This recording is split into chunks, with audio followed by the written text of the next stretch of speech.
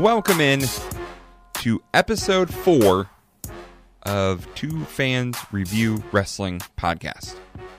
Welcome in. Welcome in. How's it going, Travis? It's going pretty good. You know, I can't complain too much. I agree. I cannot complain too much about how things are going, and we had a lot of wrestling we watched this week. We're going to talk about it coming up. There's lots of news. There's lots of stuff going on. Yeah, a lot of things in the news happening. Yes. In the wrestling world in September of 95. 95, where we are right now, going back 20 years ago. 20? 25? 25. Don't say it's that long. Yeah, 25. 25 wow. Years, yeah. Good grief. It makes you feel old, doesn't it? It does. It makes me feel old. It does I'm not going to lie. Last week, we went to war. We did. We played some games. We did. We did it in 2 rings. We did. But now we go to in your house. In my house. Not in your house. Oh. In my house. No, in your house. In your house. In your house. It's in both of our houses. Yeah. Or Go offices, or wherever you may for watch the it third from time. Now. And was it better than Fall Brawl? Well, gotta stick around to find out. Yeah, stick around to find out. That is an open-ended question, I believe. It really is. it really is. Oh boy! But we got that. We got your normal Raw. I almost said SmackDown. Raw, Nitro, Saturday Night, Superstars, and ECW. All coming up. Yeah, to be completely transparent with the audience, I kind of went out of order this week. Right. Usually, ECW aired first. Right. So traditionally, you would watch ECW, then Raw, Nitro, and if there's a pay-per-view, you would obviously watch the pay-per-view before you watched the Nitro or Raw. So I went kind of opposite this time around. I went with In Your House first, Raw, following that, then Nitro, and then I saved ECW for last because of the much anticipated, and much hyped double dog collar. Yeah, double dog collar with the pit bulls, and I have to say I think it lived up to the hype, and I was really glad that I saved it for last. It was a nice treat for you. Yeah, it was. See, I did it in order, so I started with ECW, then I did In Your House, then I did Raw, then I did Nitro. I do not suggest the listeners do that. Yes. Because it makes you very upset. And in complete transparency, I just watched the end of In Your House, Raw, and Nitro about 3 hours before we started recording this. So it's fresh in my mind, but I'm also very upset. You'd figure that would be me. I'm usually the last one. I know. To watch I'm stuff. usually the one who's prepared. And I was talking to Travis, and I'm like, we were like, hey, time to do another podcast. And I'm like, I'm not ready. What do you mean? Yep. Did we just do one last week? What are we doing? But gotta keep them coming. You got it done. And, the weeks keep turning. We gotta stay up to date with the weeks. We can't be falling behind here. So glad you're with us. Thanks for listening. Thanks for downloading Apple Podcasts as well as Podbean as well. And don't forget to email us at twofansreviewwrestlingpodcast@gmail.com. I think that's what it is. Yes, we would love to hear from you and your opinions and whether our opinions are good or bad. Or if you've been to some of these shows we're going to talk about coming up in the future, or maybe you were at a house show at this point in time and you remember something big that happened or something that is memorable, send it to us. We want to hear your thoughts, your insights. I had just this past weekend actually. I got a text from my father. He was cleaning out his garage and he found a program from a house show in 96 that I had gone to with him. 96. Mm-hmm. I'm not going to say what was on it because I don't want to spoil anything. But when we get to there in time, I will be posting that picture probably on our Facebook page of that program. So, where was this? It was in Rockford, Illinois. Oh, okay. It was in Rockford, Illinois, and the semi-main was absolutely thrilling. I was gonna say, did we accidentally go to the same house show? But no, did not, because I also went to a house show. I believe it was 97 or 96. Yeah, this was June 6th, 1996. It was a Thursday night house show, so they had the big stars there. Yeah, I was gonna say, was that like the A squad are there? Oh yeah, B it was squad? the A squad, but yeah, it's. I actually have it pulled up here, Travis. You can actually look at it, but we won't share it with the listeners. No. But yeah, That second match right there. Oh yeah, that's the one I'm talking about. Yes, it was, and it actually made news. And once we get there, I can't wait to talk about it. But all right, yeah, and I didn't go to it in '96. I went to my first house show in '97. Oh, so I can remember the build up. So when we get there in time, hopefully. This was the last show I went to for a year because I was very upset with the semi-main. I don't know how it took me so long. The first time I went was '97. Wow, that is a long time for you because you've been watching since. I was watching it in the womb, dude. I'm upset that my father and my mother and my uncle and his wife at the time, they went to WrestleMania 8. Oh. And I was less than a year old. Well, probably a reason why you couldn't go, yes. I could have went to WrestleMania, Eric. And we're still holding out hope that it is someday going to come to Lucas Oil. I am holding out hope. Yeah. Unfortunately, I don't think so. But unfortunately, the way WrestleMania has become these days, it's a destination and it's an all-week thing and everything, and they just don't see Indianapolis as a destination to go to. So, unfortunately, if we want to see it, Eric, we'd have to travel. And Chicago doesn't have a big enough arena to do it, right? Yeah, and you can't really do it at Soldier Field. You can't do it at Soldier Field. I mean, you could. It's just gonna be really cold. I'll pass. Really cold. And they did it in New York one year. I know, but it was cold. I'll pass. All right, we are getting way down rabbit holes here. Let's get back on track. That's totally fine. Starting with our news. Totally here we go. News. Your weekly wrestling news. Starting with the ratings. Last Saturday night's WCW Saturday Night got a 2.2. Which is very good. It's risen from what it was. I think it was a 1.9 last week. We talked about how Saturday Night's rating is going to be affected by Nitro. Yeah. So the fact that it's back up to a 2.2, again, this was a 2-hour episode. Last time it was only an hour, so that also could have been a factor. Mm-hmm. But the one everyone wants to know about, Monday night, Nitro 2.4. Okay. Raw 2.5. So a basic ratings tie. Mm-hmm. They basically tied. I think the difference was maybe 1,000, maybe 5,000 viewers, which in TV ratings is nothing. Right. That's just, people changing the channel at the time they did kind of thing. I'm actually trying to pull up the exact numbers here for you. It was... I don't have the exact numbers, but Nitro got a 3.4 share. Raw got a 3.4 share too. So, like I said, basically even. Mm-hmm. It's basically even between the two. So, that was your ratings. Now let's get into news where the Meltz is going to talk about the ratings as well. As he said, the second round of the Monday Night Wars was basically a draw, but he said WCW had the stronger show. Raw was taped once again, so next week's Raw, which is what we're going to be reviewing on this show, and Nitro will be the first time both shows have aired live against each other. Now, the word is that WCW security is confiscating plenty of pro-WWF and anti-Hogan signs from fans during shows. So be on the lookout for those. That is surprising that they're confiscating those signs already. Yeah, and Hogan is, he's been in the company for a while, now.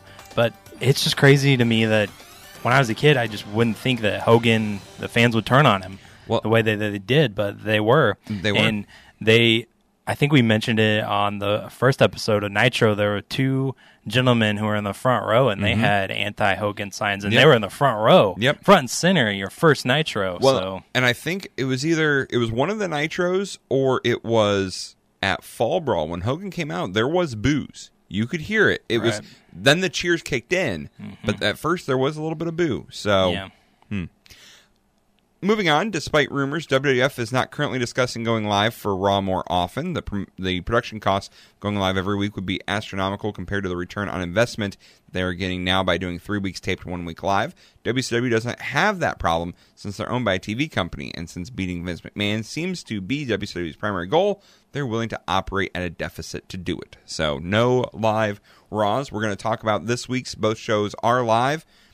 It makes a difference. It definitely does. It does for sure, and I can see why you do that, because if you're just an average fan, you don't look at it. It does take a lot of money to go live, and the stuff that is required to go live. Yep. So, both companies clearly in '95 were not at the top of their powers and stuff. But so the one thing you have to remember at this point in '95, WWF is a private company. They're not public. It's all owned by Vince McMahon, whereas WCW, owned by Ted Turner, got all that Turner money that they can use. So that is a difference.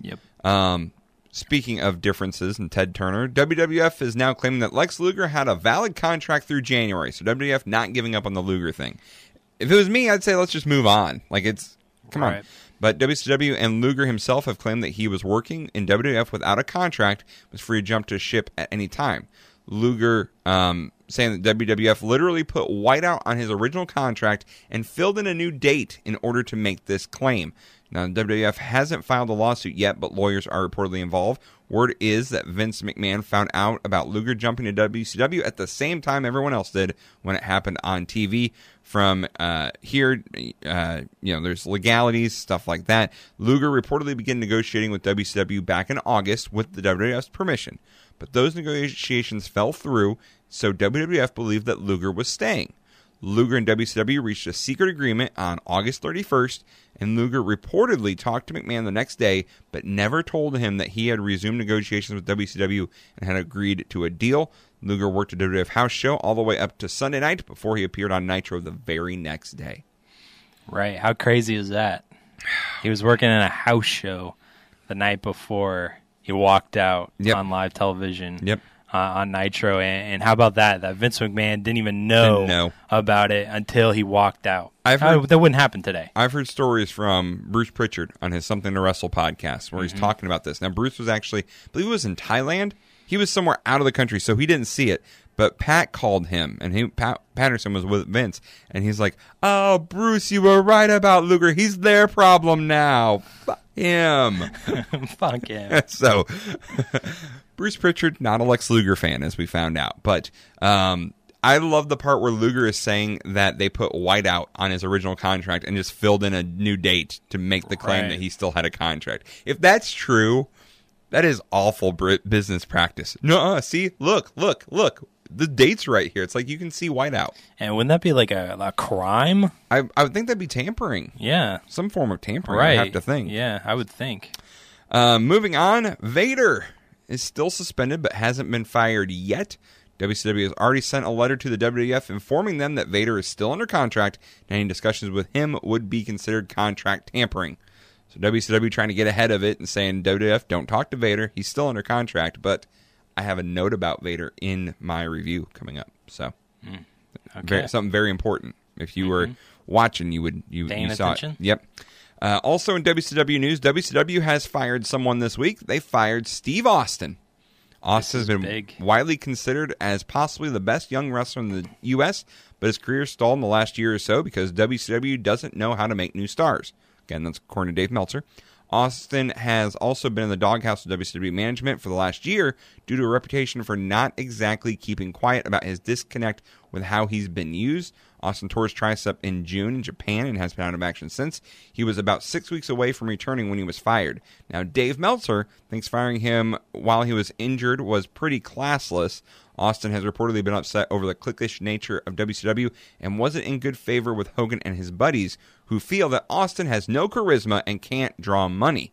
And since Austin wasn't really in the Flair clique either, he didn't have any power on his side. Dave Meltzer thinks that Austin will likely end up in ECW since he's good friends with Paul Heyman, but it would be a significant pay cut. He also thinks Austin could do well in All Japan because they need a new foreign star, and Austin's the kind of worker who can get over there. Now, WWF is also an option, of course, and even WCW might take him back if he's willing to take a pay cut, but after the way they fired him, Meltzer thinks that there will probably be some bitter feelings there.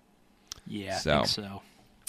Steve Austin, I don't think he ever drew. I don't think he has charisma. I don't know if we'll ever be hearing from him again, but fired from WCW.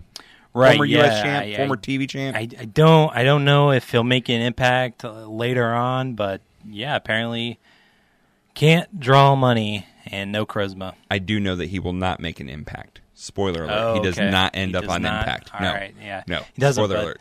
This is a pretty significant moment here in time here, and you would agree that firing a guy when he was injured is pretty bad. Well, especially and send him via FedEx. I was going to say that's not in the report here, but as we've heard from Steve Austin podcasts that he has done on his podcast via FedEx over the phone.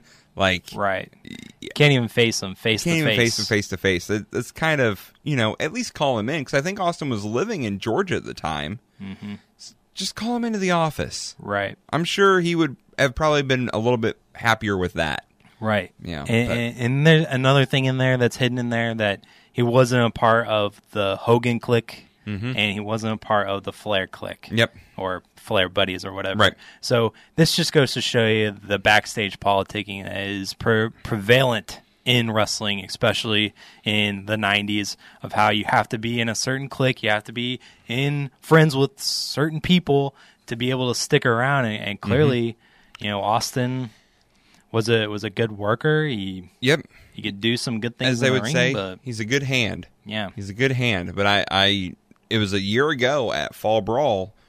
Austin was the U.S. champ, and you have to remember Hogan came in about June of last year. By Fall Brawl, Austin was still the U.S. champ, but that's where he lost it to Duggan in 10 seconds or whatever. Yeah. And that was the first real stamp of these are Hogan's guys, and they're going over. Yeah, that's a significant moment there of Hogan or Duggan just steamrolling him. Yep. And that kind of started his discontent, but hey, he's going to carry this firing, and this is a chip on his shoulder that he carried throughout his entire career, and I think made him who he was. I hope we hear from him again. I really do. I hope we see him down the road. In other WCW contract news, Gene Okerlund has signed a new deal with WCW, which is said to be an even better deal than his previous one, which was already for $250,000 plus incentives. Now, between the Okerlund getting a raise and Austin getting fired while he's injured, several WCW wrestlers are pretty pissed off right now. So, if you're a WCW wrestler, you may be a little Gene Okerlund upset. Yeah, Okerlund getting more money. $250K. Yeah, that's what he was making before. Yeah. So this one's even better. More. He's making even more money. Why not, right? Plus, he probably gets all the 1-900 number money. I would think that's the incentives part. Yep. Yeah, but I did hear Eric Bischoff say one time somewhere, whether it was on his podcast or his 83 Weeks podcast or in an interview before, he said Gene Okerlund was the hardest working man. I believe it. I believe it. I still don't think he would need that kind of money, but WCW, they're just throwing out money. And you can buy a lot of margaritas. You can. Not martinis, sorry. Yes, martinis with $250,000. Yes. Other news, WWF is claiming that the buy rate for SummerSlam was a 1.0, but other sources say it's slightly below that, and I reported last week, I believe it was, what the buy rate for that actually was, and it was not even a 1. So WWF trying to lie their way out of that one there. In AAA news, 16-year-old Pero Aguirre Jr. is getting a monster push despite only wrestling a handful of matches in his career. Now, he is the top star's son. But that being said, he's very good for a rookie, according to Dave. And some within AAA think that by the time he's 17, he'll be another Juventud Guerrero, who's only 20. He's one of the top 15 workers in the world. He's also got a look that female fans have been going crazy for. I know the name Pero Aguirre Jr., but it's not for the right reason. It was the right reason. It was a couple years ago. I believe he was the one who died in the ring. I think back 2016 or 17 maybe. It was in a match with Rey Mysterio in Mexico, and I believe he passed away in the ring. Maybe I'm thinking of someone else, but I want to say it was Perro Aguayo Jr. So apparently there's official footage. I'm not watching YouTube. that. I don't want to watch that. I don't know how that can even be possible, how YouTube hasn't taken that down. No but kidding. Yeah. Come on. Other Mexico news, the war between AAA and EMLL has gotten even more heated in recent months. So, there you go. Heated. That's the first official war of the Monday Night Wars, right? AAA and EMLL. Oh, yeah. It always First gets covered over. Yeah, it always gets absolutely. covered over. And kind of some funny news here. Someone stole Jushin Liger's ring costume at a show recently, forcing him to wear El Samurai's outfit for a match. So, come on. There you go. Former NWA champion Tatsumi Fujinami held a press conference to announce that he is starting his own promotion. So, we'll see. First show is going to happen sometime next month. So, we'll find out about that.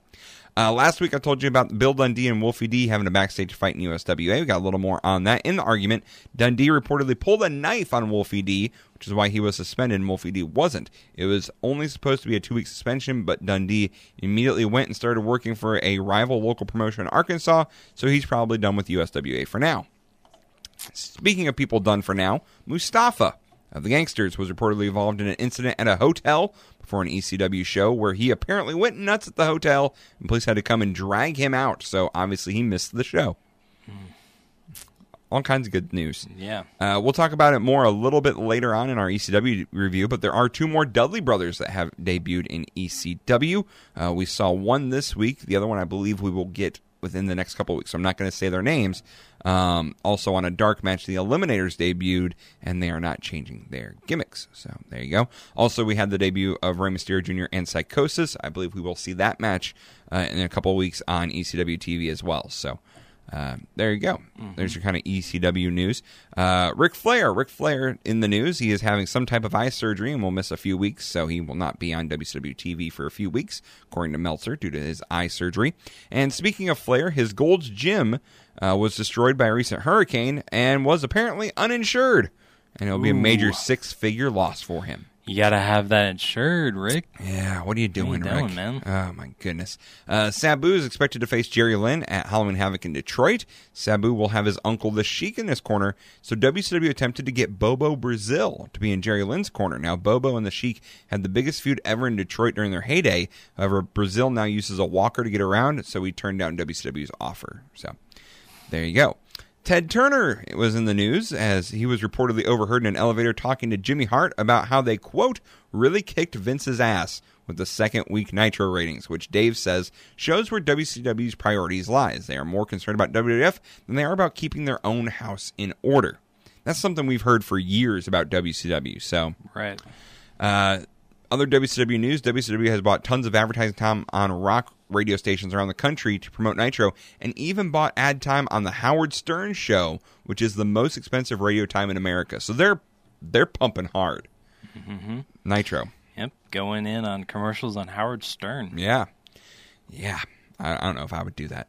WCW is having a pay-per-view in November called War of the Worlds. There will be some sort of 3-ring gimmick match with a bunch of outside talent being brought in. Hulk Hogan is expected to take a hiatus after this to go film a movie. In WWF, some house show news. A Montreal house show with Diesel defending the WWF title against Jean-Pierre Lafitte turned into a major cluster because Pierre refused to do the job to Diesel. Now, this is an infamous story from this time backstage. Have you heard this one? I have not. Okay. Well, after being told that Diesel was going to pin him clean with a jackknife, Pierre refused to do this because he thought it would hurt the Montreal market because he is the biggest star in the area in Montreal, and it would hurt his drawing power there in the future. Pierre said he would walk out and was willing to get fired rather than eat a clean pin from Diesel. Now, finally, someone called Vince at home, and after a 50-minute conversation, Pierre and Vince agreed to do a double countout finish so that they could eventually come back and do a rematch in Montreal. Diesel and Shawn were furious about it, saying Pierre should be fired. Now, Meltzer does note here that Pierre and Shawn have had heat for a long time, and that Shawn Michaels isn't very well liked in the WWF locker room. Shocker. Anyway, Pierre said that he would do the job for Diesel anywhere else but Canada. Does that sound familiar? Yes, I wonder it if Bret does. Hart was sitting in the corner taking notes. He probably was. Anyway, they did the match. It ended in a countout. And afterwards, Shawn Michaels came out from backstage and got into Pierre's face, cursing him out, and they had to be kept apart in the locker room afterwards. Now, this would eventually... I don't know. It devolved and it became this huge thing to where you find out that in the locker room when Pierre is talking to Kevin Nash, Diesel, Shawn Michaels is behind him making faces and doing stuff like this. So the Clique, not a big fan of JPL. So JPL. we may have more on that. But what is it with these guys and not wanting to do jobs in Canada? I don't know. I mean, like Pierre Lafitte. Does it matter? Come on. You're not that big of a star. He is in Canada. Come on. Jeez, you biggest. can't even eat a clean pin to the WWF champion. Nope. So what? Nope. So what? Come on. Other WWF news, WWF did a tour of Florida, and it was one of the most disastrous tours in company history. None of the shows drew more than 1,000 people. Wow. And 2 of them were canceled for low ticket sales. Not only that, but Goldust, who we have not yet seen, was cheered in most cities because when he took off the wig, everyone went, hey, that's Dustin Rhodes, and you can't boo a Rhodes in Florida. You know, maybe it was a different incarnation of Goldust back then, but I wasn't familiar with Dustin Rhodes before, but I don't know how you could tell it was Dustin. Oh, when he takes off the wig, you can. Can you? Yes, you can. Yeah, I don't know. He's got the dusty hair. Maybe a little He's got bit. Dusty's hair. Yes. Maybe a little bit, but It was super curly back then. I don't know. I mean, I guess if you're in Florida, you would recognize You the would Rhodes, recognize it, yes. So Tony Norris has signed a 2-year WWF contract. Dave thinks they should send him to SMW for 6 months or so. Spoiler alert, SMW wouldn't be around in 6 months. No word on what his gimmick will be. Do you know who Tony Norris is? I do not. It's Ahmed Johnson. Ahmed Johnson. Day. Tony Norris. Tatanka. Remember we said Tatanka was suspended a couple weeks ago? Didn't know Yeah. why. Well, it's likely going to turn into a firing. Apparently, there was an incident at a hotel back in December that involved Tatanka and a woman, and she's threatening a lawsuit against the WWF and Tatanka. So, Sorry, Tatanka. Gotta cut ties with you. All right, and now in the incredible, strange, craziness world of wrestling, here we go. Now, this is news from the incredibly strange wrestling promotion. Yes, that is an actual wrestling promotion. boy. They've been running shows on Lollapalooza. All of this is quoted from Meltzer. I'm not making any of this up. It's a direct quote from his newsletter. Are you ready? Yes. All right. The first sentence, again, not making this up. The Abortionist and Cletus the Fetus have become a tag team known as Pro-Life and Pro-Choice. The two attempted to give female wrestler Jenny X an abortion in the ring with a coat hanger, even though she isn't pregnant. So right there, that is the most craziest, insensitive thing yet. Yes. It gets worse. The Ku Klux Klan, who is a wrestler, was managed by Harley Racist and debuted against Yam Ripper. Mondo Garcia, who's billed as the son of Jerry Garcia, faked a heart attack in the ring. Anyways, the show ended with J.R. Benson being knocked out by the rapist and being revived by his valet after failing to revive him by rubbing her panties under his nose. She peed on him to revive him.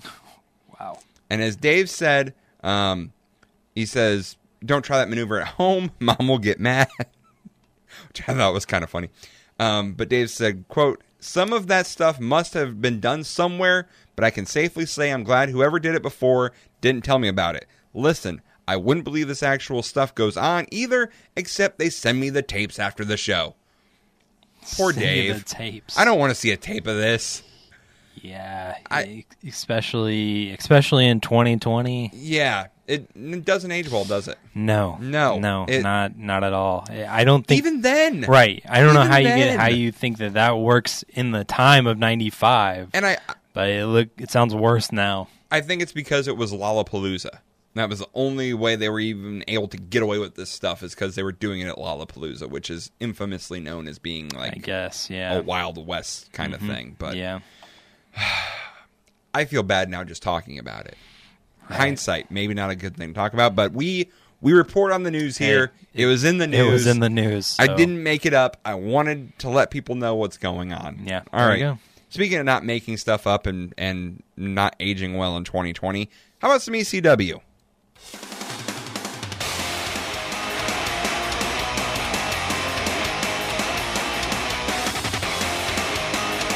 ECW. I think that's how Sandman said it at One Night Stand.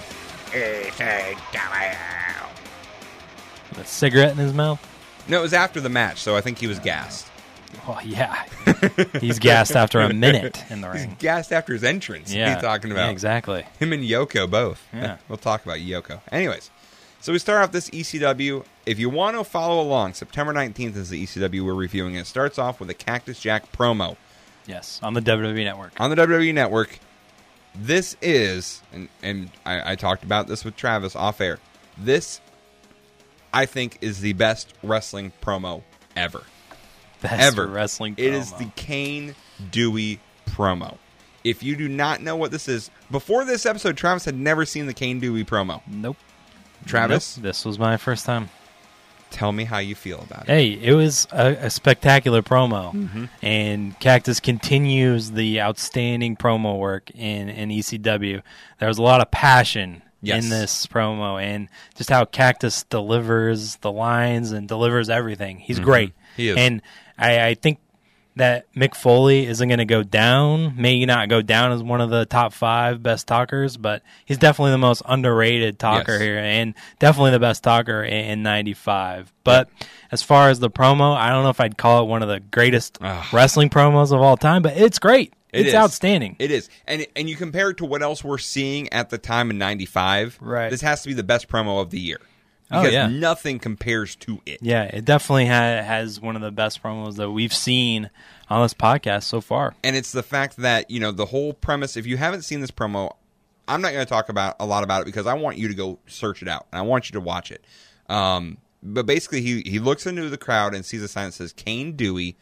Dewey is the name of his son. Mm-hmm. And you don't find that out until later on in the promo. But what I love about this, and this is an art that I think is lost now in 2020.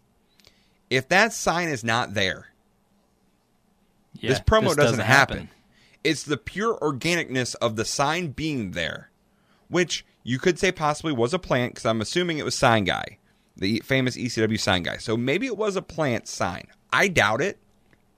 Mm-hmm. But then turning that sign into a promo and using what is around you as that inspiration for a promo, you won't see that nowadays. No. And it felt real. You could, like you said, you could feel Cactus's emotion in this promo when he's talking about, as a father, knowing that someone took the time. And remember, this is 95, so there is no internet. So do you know the research that the Sign Guy had to do to find out that Cactus Jack has a son and a family? Because, again, 95, we're still keeping kayfabe, brother. Like, we're still... Right.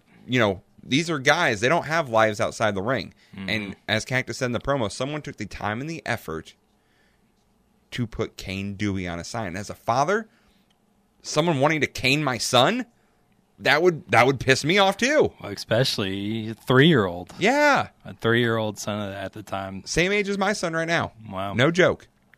But another thing that Foley does here is he starts hitting himself during the promo, and that's something that, Cactus would do from time to time, hit himself or pull out his hair later on. And again, it just goes, he's just speaking from the heart, speaking from passion, just comes out of Cactus during this promo. Yeah, outstanding for sure. And he's also trying to save Tommy Dreamer. He's trying to save Tommy Dreamer and, tells Tommy Dreamer to pick up the phone and call Uncle Eric, and he would make the call for Tommy. Pick up the green suspenders. Pick up the green suspenders, and it's really good. And I put in my notes, this is the best open of an ECW show yet. We've had a lot of weird ECW openings. The intro is not before this. This is the first thing you see. And then we get the proper ECW open video. So I think this is the best open of an ECW show we've had. We had the very first week, we had the 15-minute long video clips of 14,000 different things going on, and then we've had nothing but just the straight video. Then we've had matches, but I think this is the best open for an ECW show. Can they continue on it? We will find out. Yeah, so definitely, I think we both can agree to go out and look up this promo here from Cactus. Yep, for sure, because we can't do it justice. Joey welcomes us to ECW. He previews the upcoming show, including Double Dog Collar. We get a recap of the Pitbulls last week, making the challenge that if they can't win, they will split up as a team. So I think the one said if he can't be a Pitbull, he'd rather be dead, or something along those lines. If I can't be a Pitbull, I'd rather die. There you go. Thank you. We then get an update that Big Dick Dudley was run over by a truck. Oh, no. And then we get a Big Dick Dudley and Dudley promo where they talk about he needed 10 pins, 37 staples, and 100 stitches for the surgery on him from being hit by the truck. You forgot the 4 spark plugs. Oh, and 4 spark plugs too. I'm sorry. What the fuck? The Dudleys are not what you remember them. At least not right now. Not right now. No. It's a little weird. But they talked about a Big Dick getting run over by a truck. Yes. They actually show a truck, like the aftermath of a truck crash. He actually got hit by a truck. Really? Yes. That's a shoot, brother. Yeah. From all the research I've done, yes. That's very, very interesting. I did not know that. Yes. But they said that the truck is in far worse shape than 10 pins, 37 staples, and 100 stitches. Did you see the truck? I did see the truck. It's pretty. I don't know if that was the exact truck that hit him. But, Dudley talks during this promo. That voice that comes out of his mouth is not what... Nope, not what I expected here. It's such a deep voice here. I don't know if he's, acting it up a little bit or if that's just how he talks in normal civilian life, but I was not expecting that deep of a voice to coming out of that body of DD. Yes. Crazy. Yes. I'm trying to look up information, but I guess maybe he wasn't hit by a truck. No. Now, in 2000, he would be involved in a truck accident, actually, if you can believe that. He was involved in a car accident in February of 2000. The truck in front of him stopped suddenly, and he had to stop, banged his head on the windshield during the collision, and his young son was also in the car. Both of them were banged up, but said to be fine. So, how weird is it that if that isn't true, that they were talking about how he was in a truck accident, and then 5 years later, he's in a truck accident. Yep. We then get a Tommy Dreamer promo on Cactus. Now, this is kind of Dreamer's response to all of these Cactus promos that we've seen. He says he is sorry about Cactus's Uncle Willie, which is a nice callback that I appreciated. Dreamer says that Cactus is lying to the people. He says that Cactus doesn't call him, even though he's saying he calls him. Dreamer says that everything Cactus has right now is because of hardcore. And I put this as a very good Tommy Dreamer promo at this point. Dreamer's getting emotional. He's crying. He says, to hell with Cactus. He warns Cactus you don't want to see Tommy Dreamer's dark side. He says he will die trying to change Cactus's mind. And then we get a bang bang. I thought it was a pretty good Tommy Dreamer promo. Bang. Yeah. Super, super serious here for Tommy Dreamer. Again, another promo of a guy just speaking from the heart here. And the one thing I love that they do in ECW that you don't see in really any of the other companies as much is just that guy, no microphone, because all these stand-up promos, they don't have microphones, just looking right into the camera. Well, Cactus did. He had a mic. He had a mic for his. But even Cactus was looking into the camera. You won't see the wrestlers in WCW or WWF really look into the camera. No. Yeah, that's definitely something that ECW did more than the others here. But yeah, this was not a bad response here from Tommy Dreamer at all. It was. I thought it was a very good promo. And at one point, like I said, Tommy was getting emotional, and he even mentioned to the cameraman, "No, keep going." I thought that was very real. So we then go to a Tommy Cactus Raven video package with puzzle pieces. I put this as very weird. I wonder if this is on the actual ECW show or if this was an editing thing with WWE. Because we see the entire Cactus Dreamer, everything very long. You see that Dreamer and Raven fought in a bar, and I'm guessing what made this so awkward to me was that there was nothing being said. It was all in silence. So I'm assuming that Joey Styles was talking over this and that there was licensed music behind him. And so because of that, they just took all of the audio out. Right, yeah. That's what I also put in my notes, that this was a very weird placed video, very weird, and it did have generic music on it, no talking over the promo at all. But it's kind of a nice little recap of the feud of Cactus and Dreamer and Raven being involved as well. And I said, man, Tommy Dreamer, the fans really loved Tommy Dreamer pile driving Beulah, didn't they? Yes, they did. They loved that. I guess that's where I mentioned last week, how is Tommy Dreamer as over as he is? I guess he pile drove Beulah and everyone's like, yeah, we love him now. Yeah. And then also another thing to notice in this recap is that they show the moment where Cactus turns on Tommy Dreamer. Yes. The crowd was shocked. Yes, they were. Today, if that happened, they would have cheered Cactus for doing that. Absolutely. But not in 95. No. You don't do that because that's a babyface turning heel. Yep. And turning against a guy that you love. And not only Tommy Dreamer. Turning against a guy you love, but joining up with this despicable person that they hated. Raven. Yes. But if that happened today, Cactus would have got cheered. Probably. But not in 95. Well, he definitely would have gotten cheered because Raven wouldn't be booed. Raven would be considered a cool heel. He would be cool. So he would be cheered. Dreamer would be getting booed. Because he's that white meat baby face. I don't think he would have got booed, but we also saw in this clip that Raven clipped one of Dreamer's hands. I couldn't see what he used, but it looked like a pair of pliers that he just took right to one of Dreamer's fingers. Yeah. Ow. Right. Whatever. Sacrifice. It was crazy. In the ECW arena. We then go to a Dudley promo again. Another Dudley promo. Dudley, it says on the graphic, Dudley is not just a name. It's a way of life. It is. Apparently. Big Daddy has another kid. He was out in the Dakotas and went to the Indian reservation, and that is where Dances with Dudley now has come from. And then I just put at the very end of this, the Dudleys are scary and weird. Like they're just scary and weird. I get creepy feelings. Like, and I guess that's what they're supposed to, right, yeah.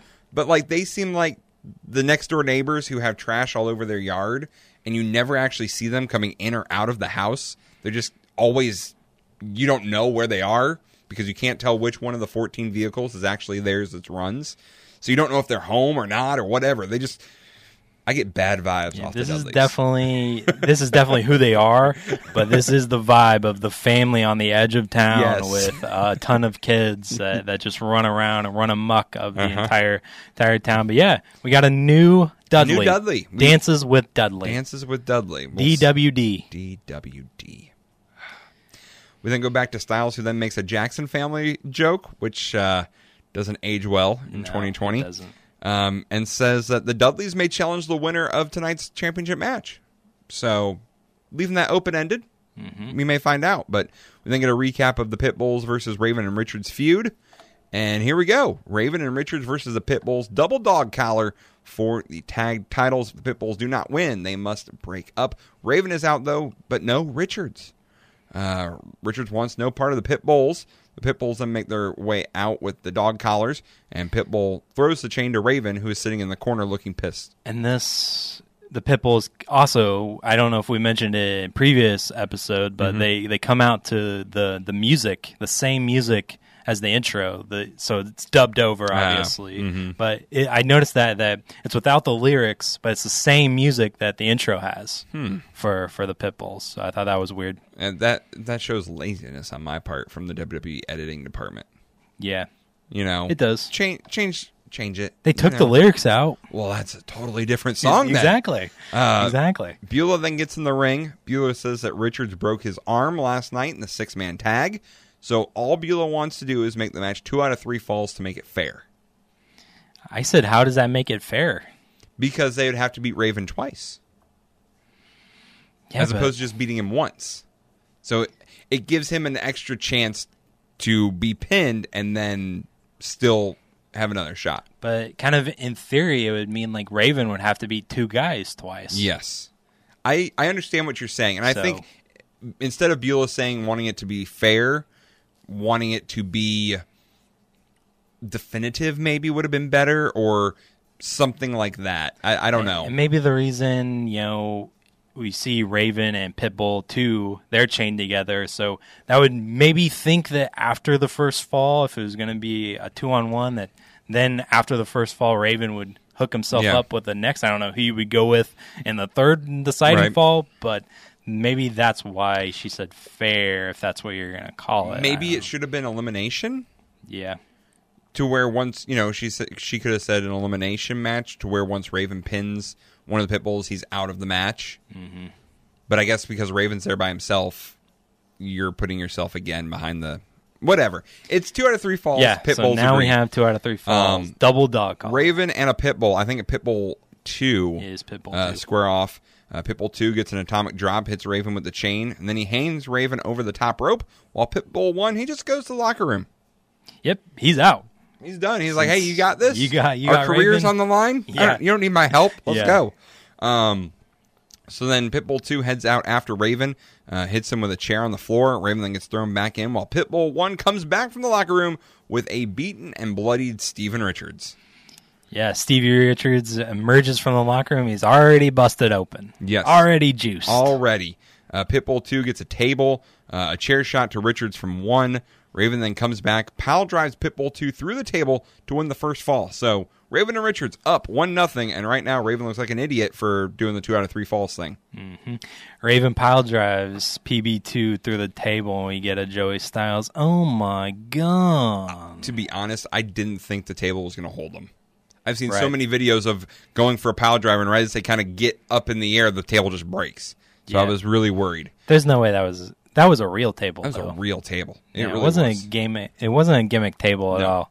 No, and it kind of broke a little weird too. Yep. So let me get ready for fall number 2. Pitbull 1 beats down Richards. All 4 men are now in the ring brawling. Richards and Raven with a double DDT, but Pitbull 2 makes the save. Pitbull 2 now is a bloody mess. Mm-hmm. We're thinking a super kick by Richards for 2.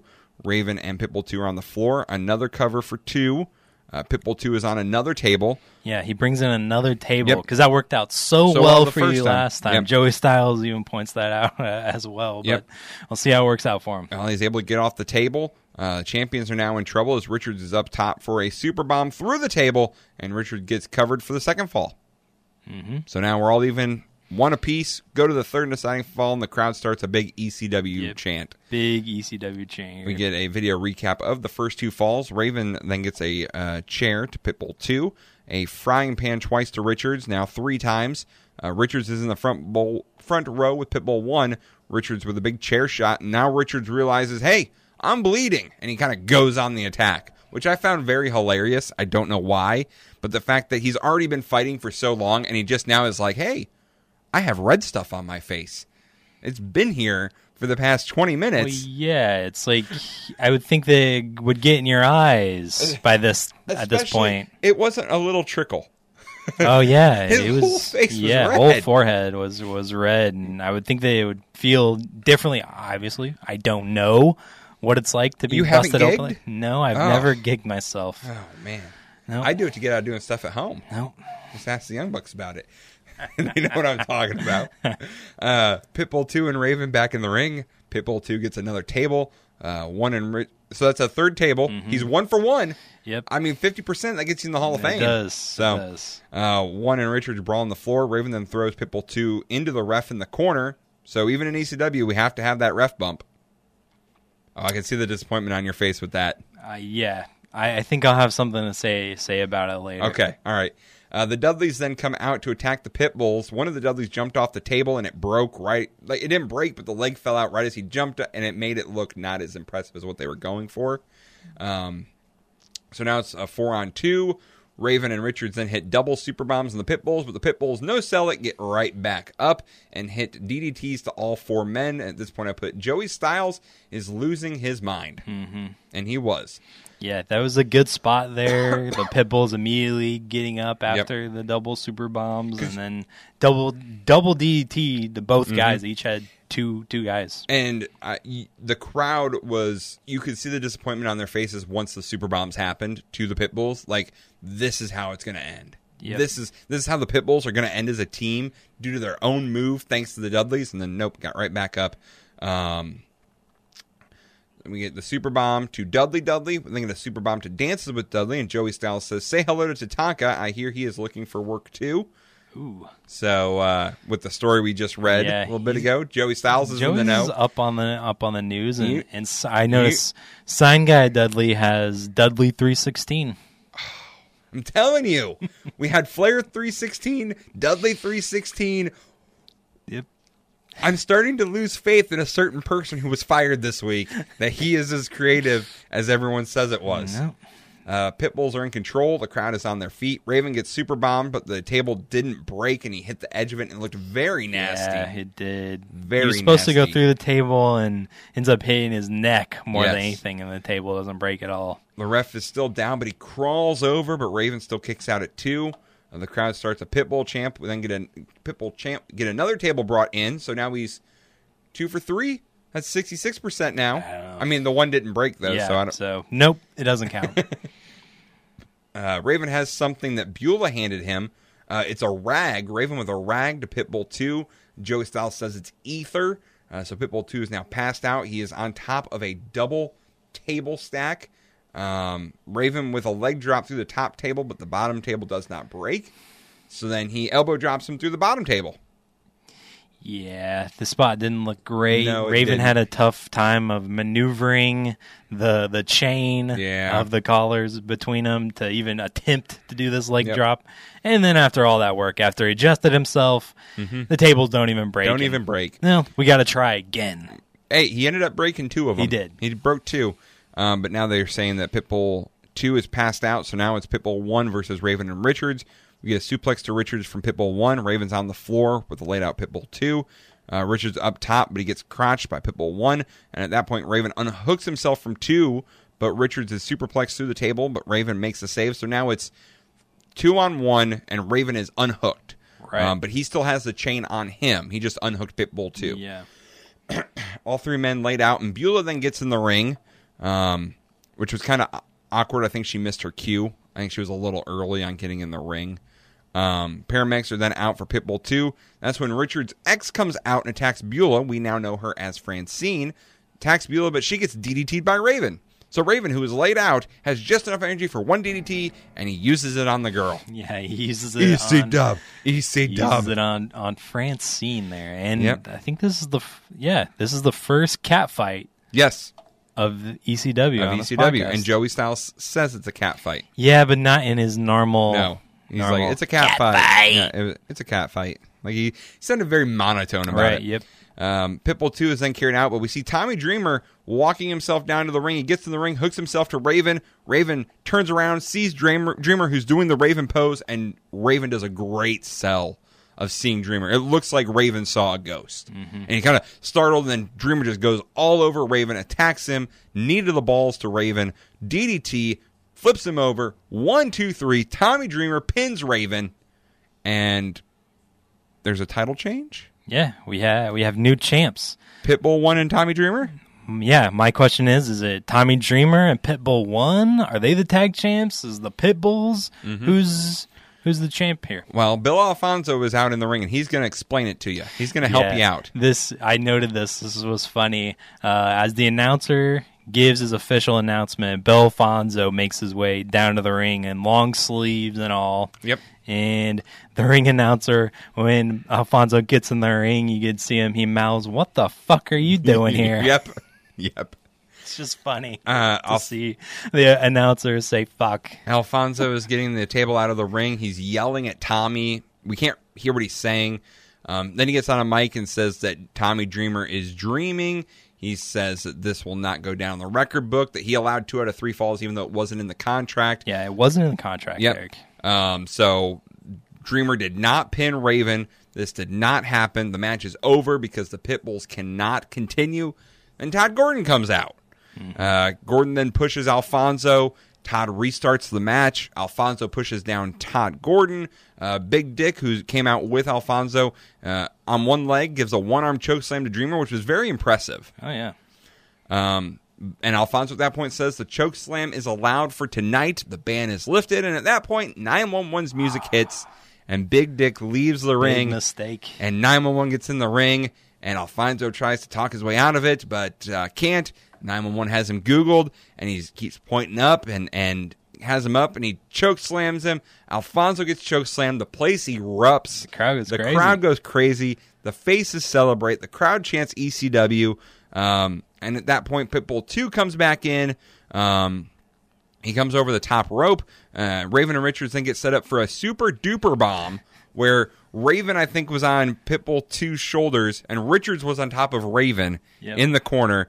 Powerbomb both of them, stack them both up. Todd Gordon counts the pin. We have new tag team champions. Mm-hmm. New champs.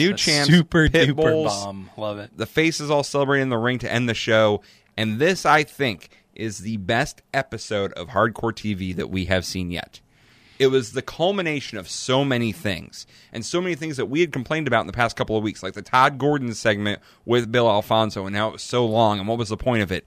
This is the point. You had to have that segment to get to here. Mm-hmm. And, Alfonso banning the choke slam with 911. You had to have that segment to get here. Yeah. And Tommy Dreamer and Raven and everything, it all culminated beautifully, and the crowd wanted it. Like, everything they did, the crowd wanted. Yep. And I think this was one of the best shows we have seen yet, period. This match, well, I don't know, you said the show, but... The whole show. You throw in the Cactus promo, the Dreamer promo, the Dudley stuff, I'll take it or leave it because it was short.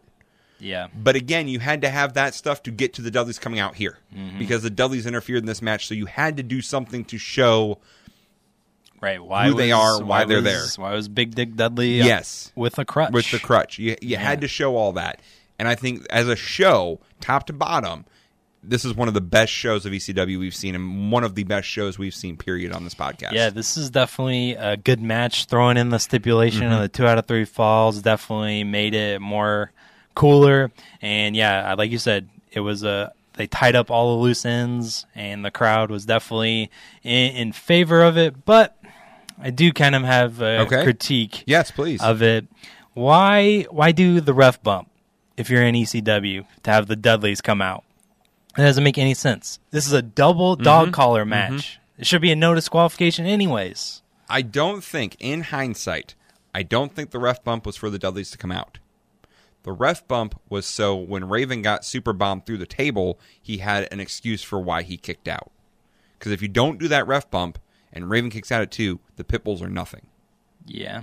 So having the ref down and crawling and wasting that time and then counting and then kicking out, that gives the Pitbulls an out as to why their finishing move didn't work on Raven through a table. Okay. That's why I think the ref bump was there. I think the Dudleys coming out wasn't necessarily because the ref was down. I think they were going to come out anyways. Okay. I think the ref bump was more for the fact that it would protect the Pitbulls a little more. Okay. Yeah. I can see that. Because I agree with you the first time I watched it. And then I watched it again, and I'm like, that's why. It's for whenever the Pitbulls do the super bomb to Raven through the table that didn't break, and it looked nasty. That should have been the finish. Mm-hmm. But because the ref was down, he was slow getting over, it gives the Pitbull an excuse for why their finishing move didn't work. And okay. I can see that now, now that we talked about it and worked it out. Talked it out. Yep. Still more complaints. Please go ahead. I'll try to defend them. In case you don't know this, I am a fan of ECW. I am a fan of this show, so I will try my best to. Bill Alfonso's kind of right here. Yes. Oh yeah. He's absolutely right. I agree. Raven pinned Pitbull 2 first. And it shouldn't and wasn't in the contract. And that's important. Why even have contracts if it's not in the contract that it was a 2 out of 3 falls match? So Raven beat Pitbull 2 first. So the match should have been over right there. No, and here's why. Because Bill Alfonso, in his promo, he talks about how it was 2 out of 3 falls and it wasn't in the contract, but he says, but I allowed it. So right there, he is saying that he allowed it to be a 2 out of 3 falls match. So the argument about Raven getting the first fall and how it wasn't in the contract is invalidated there because Alfonso himself said, I allowed it to be 2 out of 3 falls. I okayed that. Still, if Raven and Stevie had the money, they could pull their money together and hire an attorney, and they could fight a contract dispute like that. I think because it was Raven who initiated the 2 out of 3 falls. I don't think you'd have an argument. Raven. It was Beulah. But Beulah said all Raven wants is 2 out of 3 falls. Okay. So I think it's invalid because Raven's the one who wanted it. Speaking of invalid, yes, Raven unclipped himself from Pitbull 2, and I know it's a double dog collar, but that shouldn't be allowed. That should be illegal. That should be, I don't want to say a disqualification, but the match should have been thrown out right there. There are lots of strap matches, chain matches, dog collar matches where the guys get unhooked. And that should be thrown out too. This at least had a reason for why he was unhooked, because Pitbull 2 was going on a gurney to the back. Yeah, it would have been difficult for Raven. What would you have wanted Raven to do? Just walk with him? Yeah, drag him along. No, not a despicable heel like Raven. So, I mean, you're getting heel heat with Raven. I like that. Yeah, so the match should have been thrown out right there. The Dudleys coming in and interfering again. The match should have been thrown out right there. And Tommy Dreamer pinning Raven the first time. That doesn't count. The match should have been thrown out right there because Tommy wasn't originally in the match and wasn't in the contract. Yep, I agree with you on that. He shouldn't have done it. And I loved the subtle, this doesn't count in the record books that Tommy Dreamer pinned Raven. Yep. Yeah, that's good. I love that. And then the one thing that I hate about this is Todd Gordon doing the count. I hate when the authority figures like that do the pinfall and count the 1, 2, 3. I agree with you. Right there, Todd Gordon counting the pinfall. I know he's technically the commissioner of ECW, so he's not a licensed official in the state of Pennsylvania, I'm assuming. So right there, the pinfall shouldn't count anyways because Todd counted the 1, 2, 3. Now, I think, and I could be wrong, I'd have to go back and rewatch the footage. I believe the ref was counting along with Todd. You just couldn't see it. I didn't see the ref. In the corner. He was in the corner. I didn't see him. Okay. I agree with you on the Tommy Dreamer part. That Tommy Dreamer pinning Raven should not count. However, I think Todd has the authority to do whatever he wants. He can do what he wants. If he wants to count the pin, he can. So, now what I will say is that there's a certain company that is having a big tag match that should take note of what ECW here, in that when an illegal person is part of the finish of the match should be restarted. Yeah, this is kind of weird how this has lined up here. So this is a similar thing. This one works out well. The other one, well... Tell me who's watching who. Yeah. Just tell me. Who's watching who, Travis? Right. Yeah. So I see the point. Overall, were you a fan of the show, of the match, or are you disagreeing? Or are you thinking it wasn't that great? Yeah, this was a great match, a fantastic match here, and definitely worth the hype. And ending the show with all the baby faces, Tommy Dreamer, 911, the Pitbulls, and the crowd chanting ECW to close out the show. Great way to close it. And we really hadn't had an ending like that in ECW. Yeah. Usually it's the heels on top, or it's a brawl or a video promo or something like that. But having that arena with the crowd, with all the good guys, overcoming the evil Raven, it's good. And I thought it was good. Now what I'm worried about is, where do we go from here? Because I didn't hype anything for next week. I have no clue what's next. Yeah. Who knows? But I guess if you're a wrestling mind, you would think that, hey, Raven and Stevie have a gripe, so maybe they'll demand a rematch or something like that to try to get the belts back. Maybe. Or could it be the Dudleys? Could it be the Dudleys? We'll have to watch and find out. But speaking of watching, it was now time to watch WWF Superstars. Well, not really, because it's not on the network. Get it going, WWE.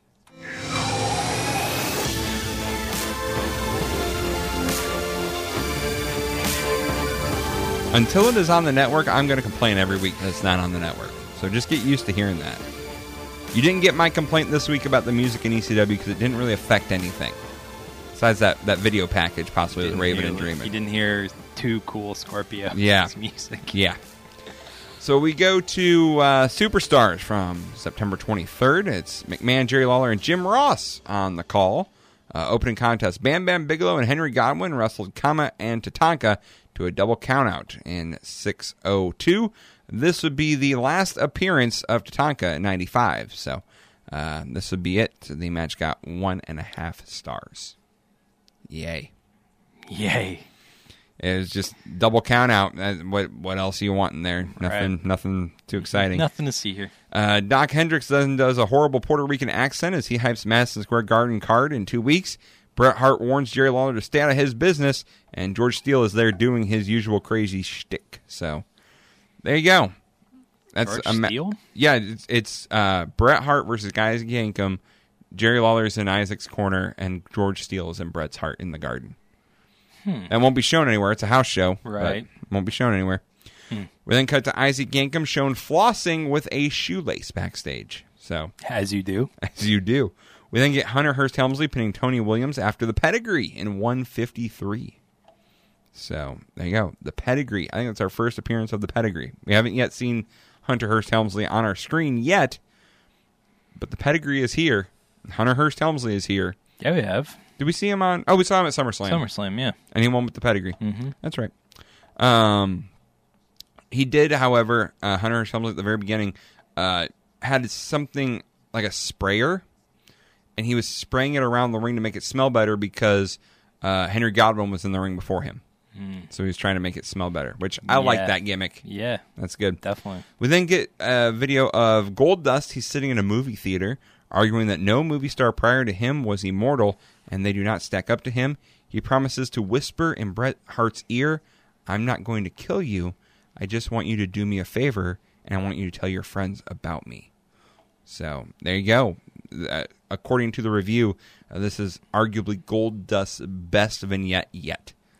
I wish I could have seen it. Right, I was going to say. I wish I could have seen it. With that high praise, I wish I could have saw it. And then get Vince.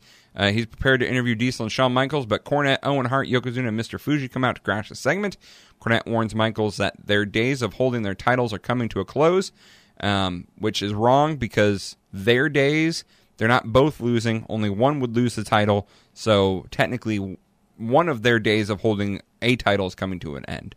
Not there, because only one of their titles could change hands. But. Or maybe they're trying to leverage a double pin. Ooh. A pin and a submission at the same time. Yeah. Yeah. They also say, Cornette also says that Vince McMahon, and they just kind of go on about Vince McMahon in real hair. So I think that's a little jab at Vince, maybe. We'd find out later on that it is his real hair, but whatever. Michaels then responds, it's pretty lame. He puts over the idea of how friendship will get him and Diesel through In Your House. We then get a video that says, go to America Online to engage in a cyber chat with WWF on-air personalities. Yes. All right. We then get Isaac Yankem beating Bob Holly after the DDS in 5:18. So, Isaac Yankem keeps winning. The WWF is now billing Yankem as the world's largest dentist. Take that with it for what you will. We then get Sid beating Savio Vega via disqualification when Bam Bam Bigelow interfered in 1:20. Yes, that's right, 1:20. This made Savio look really weak, which was very surprising since he has a pay-per-view match against Waylon Mercy the next day. After the bell, Godwinn comes out and gets the slop bucket again on DiBiase, but DiBiase runs away. Therefore, Godwinn settles for slopping Sid. Sid then grabs a chair, loses his mind around ringside, causing all the baby faces to leave, and then backstage, he's throwing stuff around. Doc Hendricks then does more Madison Square Garden hype. Jerry Lawler tells Isaac Yankem that fans in Madison Square Garden love Bret Hart and that George Steele likely has lots of tooth damage from eating turnbuckles. And Yankem does not look pleased at this news. Great. McMahon, Lawler, and Ross run down the In Your House 3 card and encourage the audience to purchase it Sunday. After showing Sid destroying a trash can, McMahon announces that Sid and Henry Godwinn will face each other. And shockingly, this is very interesting, Lawler predicts that we will have new tag champions in the triple header. So Lawler picking the faces. That's weird, right? Yeah. That doesn't seem right. No. But we have no evidence ourselves. Yeah. We don't know if that's actually I wonder true if they or were not. just trying to get every combination on air. Well, You know. there's one combination that they didn't say. What would that be? Owen Hart winning the world title. Yep, that's true. That was never mentioned Nope. at all. Oh. Because I guess that was a unfathomable idea. And we also, Next week, are you ready for hot matches next week? Mm-hmm. Oh, yeah. Barry Horowitz and Hakushi battle Skip and Rad Radford. Oh, boy. And the British Bulldog squares off against Fatu. Bulldog and Fatu. Yes. All right. Yes. So, can't wait there you to go. hear about those. Also, this goes to our news segment. Forgot it. The company flew in Jeff Jarrett and Adam Baum, trying to convince them to return to the company. Adam Baum met with Bill Watts, but said he would prefer to leave rather than fulfill the remaining months on his contract. So, there you go. Adam Baum looks like on his way out. And Barry Dudinsky, Barry Dudinsky, selling the stuff. Yeah. Yeah, he's gone. Oh. Yep. That's a shame. Yep. I know. Very upsetting for you. Mm-hmm. But that was your go home for In Your House. Not much of a go home from what I heard. Sounds great. It's weird in this time frame because they're hyping more the Madison Square Garden house show than the pay-per-view. Well, yeah, you got to. It's weird. You got to hype the house for MSG. I can't go back to that time. Like, right. I just can't. Right. To me, house shows are nothing. Right. Yeah, it was a different time back in 95. It was. All right, you ready for some WCW? WCW, yeah, let's do it. Saturday night.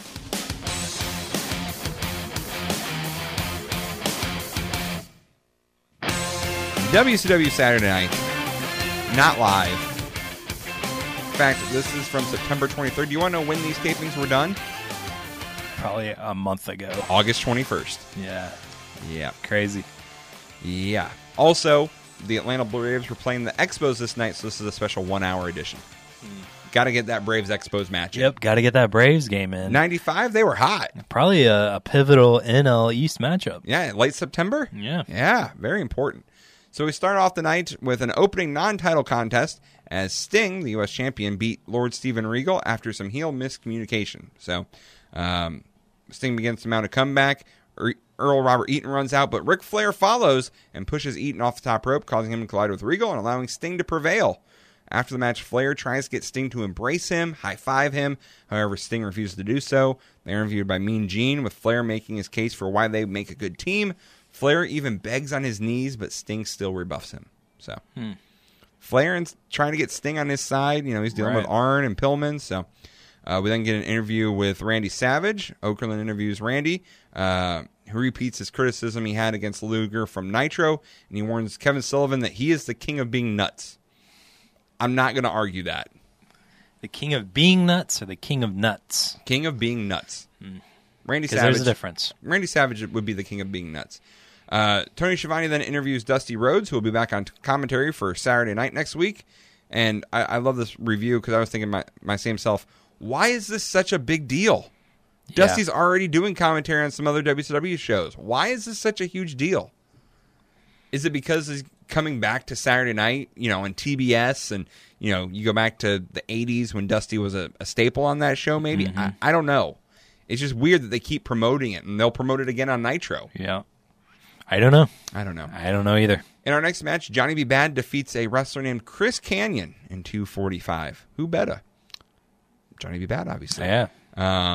Bad got the win, like I said, after a bad mood. So, there you go. Okerlund then interviews Johnny B. Bad, who says Sting is a normal man, and he is going to beat him for the U.S. title next week. However, TV champion Diamond Dallas Page and the Diamond Doll interrupt, with Page telling Johnny B. Bad that he is more worthy of receiving a title shot. Bad responds by saying that after he becomes champion, he will give Page a title match. The Diamond Doll is happy with that news, telling Page it is time to hit the gym. That, again, I'm reading a written recap of this. That seems very weird based on what we saw at Fall Brawl with the Diamond Doll and how she was very upset with DDP. Now all of a sudden he's getting a U.S. title match and she's happy. Let's go hit the gym. That seems weird for the story they were telling. She wants to be double champ. I guess so, or maybe it's because it's more prestigious. Yeah. Maybe she just wants to be close to Johnny B. Bad. Maybe. Drives all the girls wild, or he whatever that song said. Whatever the word said. Yeah. Lex Luger then recaps how his appearance in WCW has created a lot of controversy. That's a wink, wink, nudge, nudge right there, I think. Mm-hmm. He says he does not understand why Randy Savage hates him so much, and they will soon settle their dispute with each other. We then get Disco Inferno pinning Mike Cowery with a swinging neck breaker in 1:43. Disco takes his time to get to the ring, and the fans upset him by chanting "Disco sucks" during the match. So there you go. And then Cobra pins Sergeant Craig Pittman after the Cobra Clutch Slam in 33 seconds. So Cobra getting the returning the favor from Fall Brawl as he came from underneath the ring and caught Pittman with the Cobra Clutch Slam. So Cobra was underneath the ring. Again, what I love about this was recorded at the end of August. Mm-hmm. So this match is recorded before the Fall Brawl match. Yep. Weird. Yeah, very, very weird. Match went 33 seconds and went on 30 seconds longer than it should have. Yeah. I think it went on 33 seconds too long. Mm-hmm. I agree. And again, I'll have the same thing on Nitro because Craig Pittman's on Nitro, if you can believe it. I don't know if he's a face or a heel. I wish I didn't. I don't know if he's a face or a heel. At Fall Brawl, I thought he was a heel. On Nitro, I think he's a face. Yeah, I don't know either. I don't know who cares? We then go to WCW champion Hulk Hogan and Jimmy Hart doing a taped interview with Gene Okerlund. Hogan, who's sporting a neck brace, rants about being tired of Johnny-come-lately Hulk Hogan fans and rag sheets that know nothing about the business. Rag sheets. Hogan gets back on track by saying that he is going to get his own monster truck, hook it to Giants, drag him around in circles at Halloween Havoc, and after he does that, he's going to beat the Giant in the ring. Okerlund is baffled about why the monster trucks matter, speaking for hordes of wrestling fans. Right, I was just going to say that. It's speaking for us all here. Thank you, Mean Gene, for asking the question we all have on our mind. Right. Why do the monster trucks matter? Right, jeez. Oh, boy. Well, that's it for your Saturday night. Are you ready to do In Your House, Travis? I'm ready to go. Are you ready to go? In your house. In your house.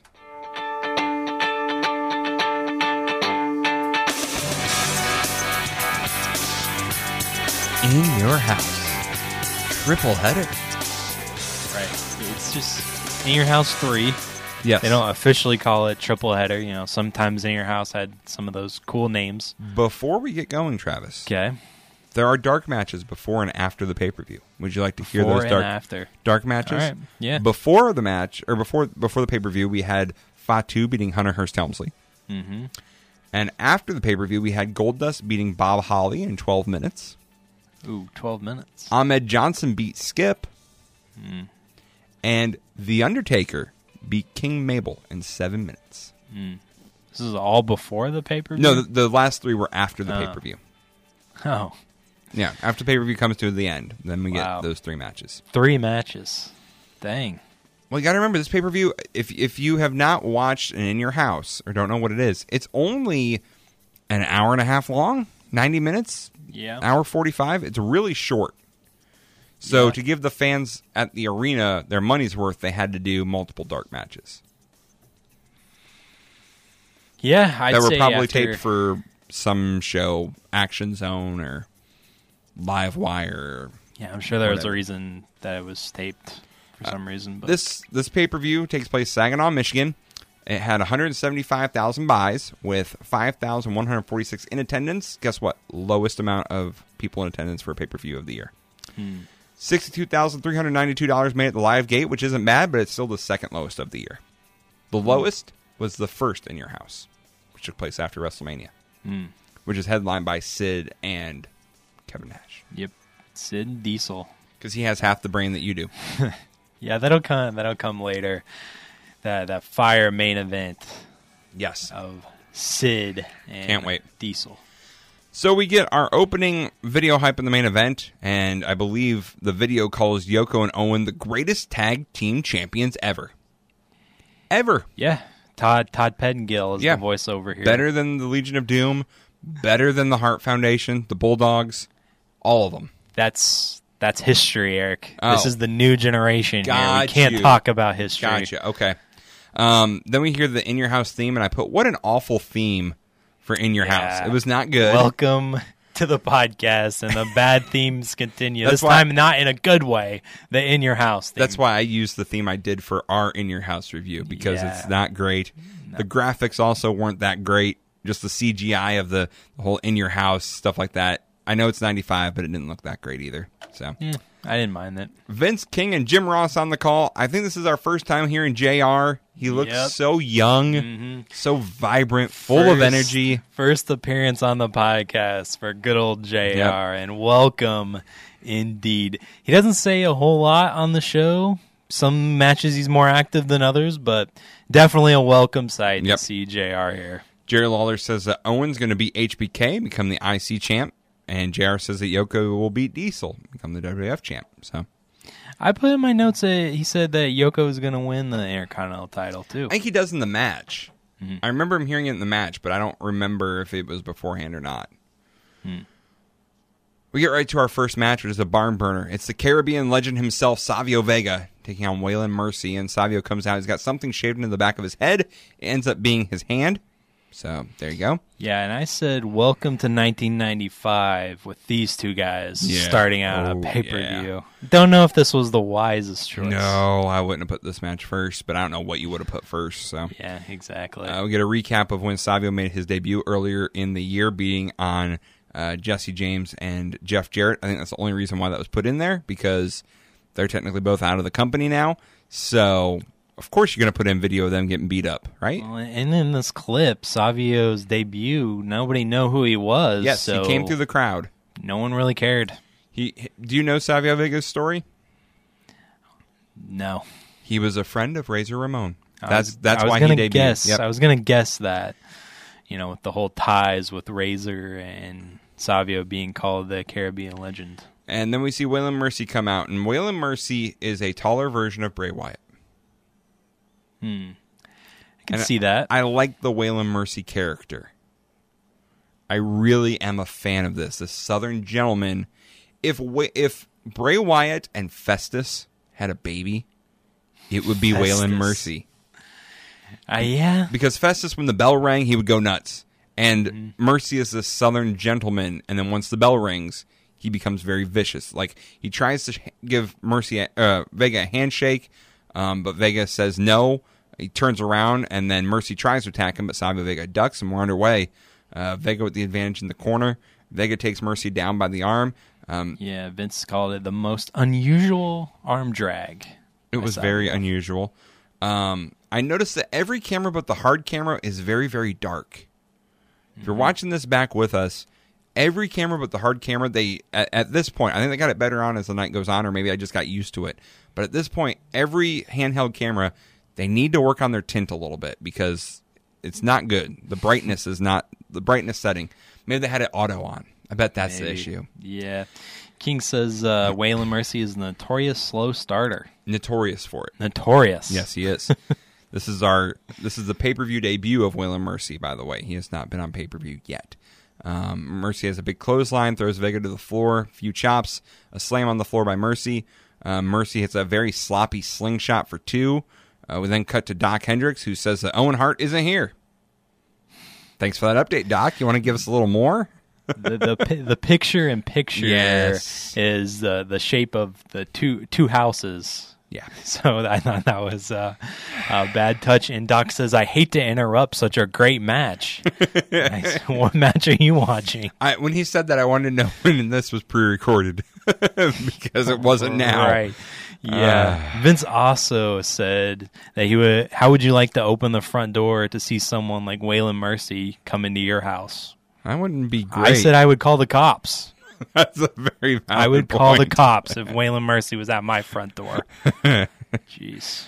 Mercy misses an elbow drop, a sleeper by Waylon Mercy, but Vega was able to counter it. I put, at this point, it is nice to hear JR in commentary, like you said, not saying a whole lot, but the little bit he does interject is very welcomed. Back to the sleeper for Mercy, but Vega counters with a big back suplex. Vega and Mercy are then up throwing haymakers with each other. Vega with a big boot. Spin kick by Savio for 2. A bulldog by Savio for 2. Vega with another pin, but Mercy kicked out, but I didn't think he did. It was very weird. Clothesline by Mercy to regain control. A brainbuster by Mercy for 2, which even, I think JR, or maybe it was King, who was like, look, Vince, a brainbuster. Yeah, brainbuster. Don't see that in 95 WWF. Nope. A back suplex by Mercy for 2. Vega with a German suplex for 2. Vega then with a spin kick for 3. It's over. End came out of nowhere. It did. And unfortunately, this is going to be a theme throughout the night. Yep. But in this match, I was paying attention to really anything but the match. The action in the ring. Yeah. I was very focused on this group of kids that were in the front row, probably teenagers, maybe 20 in their 20s.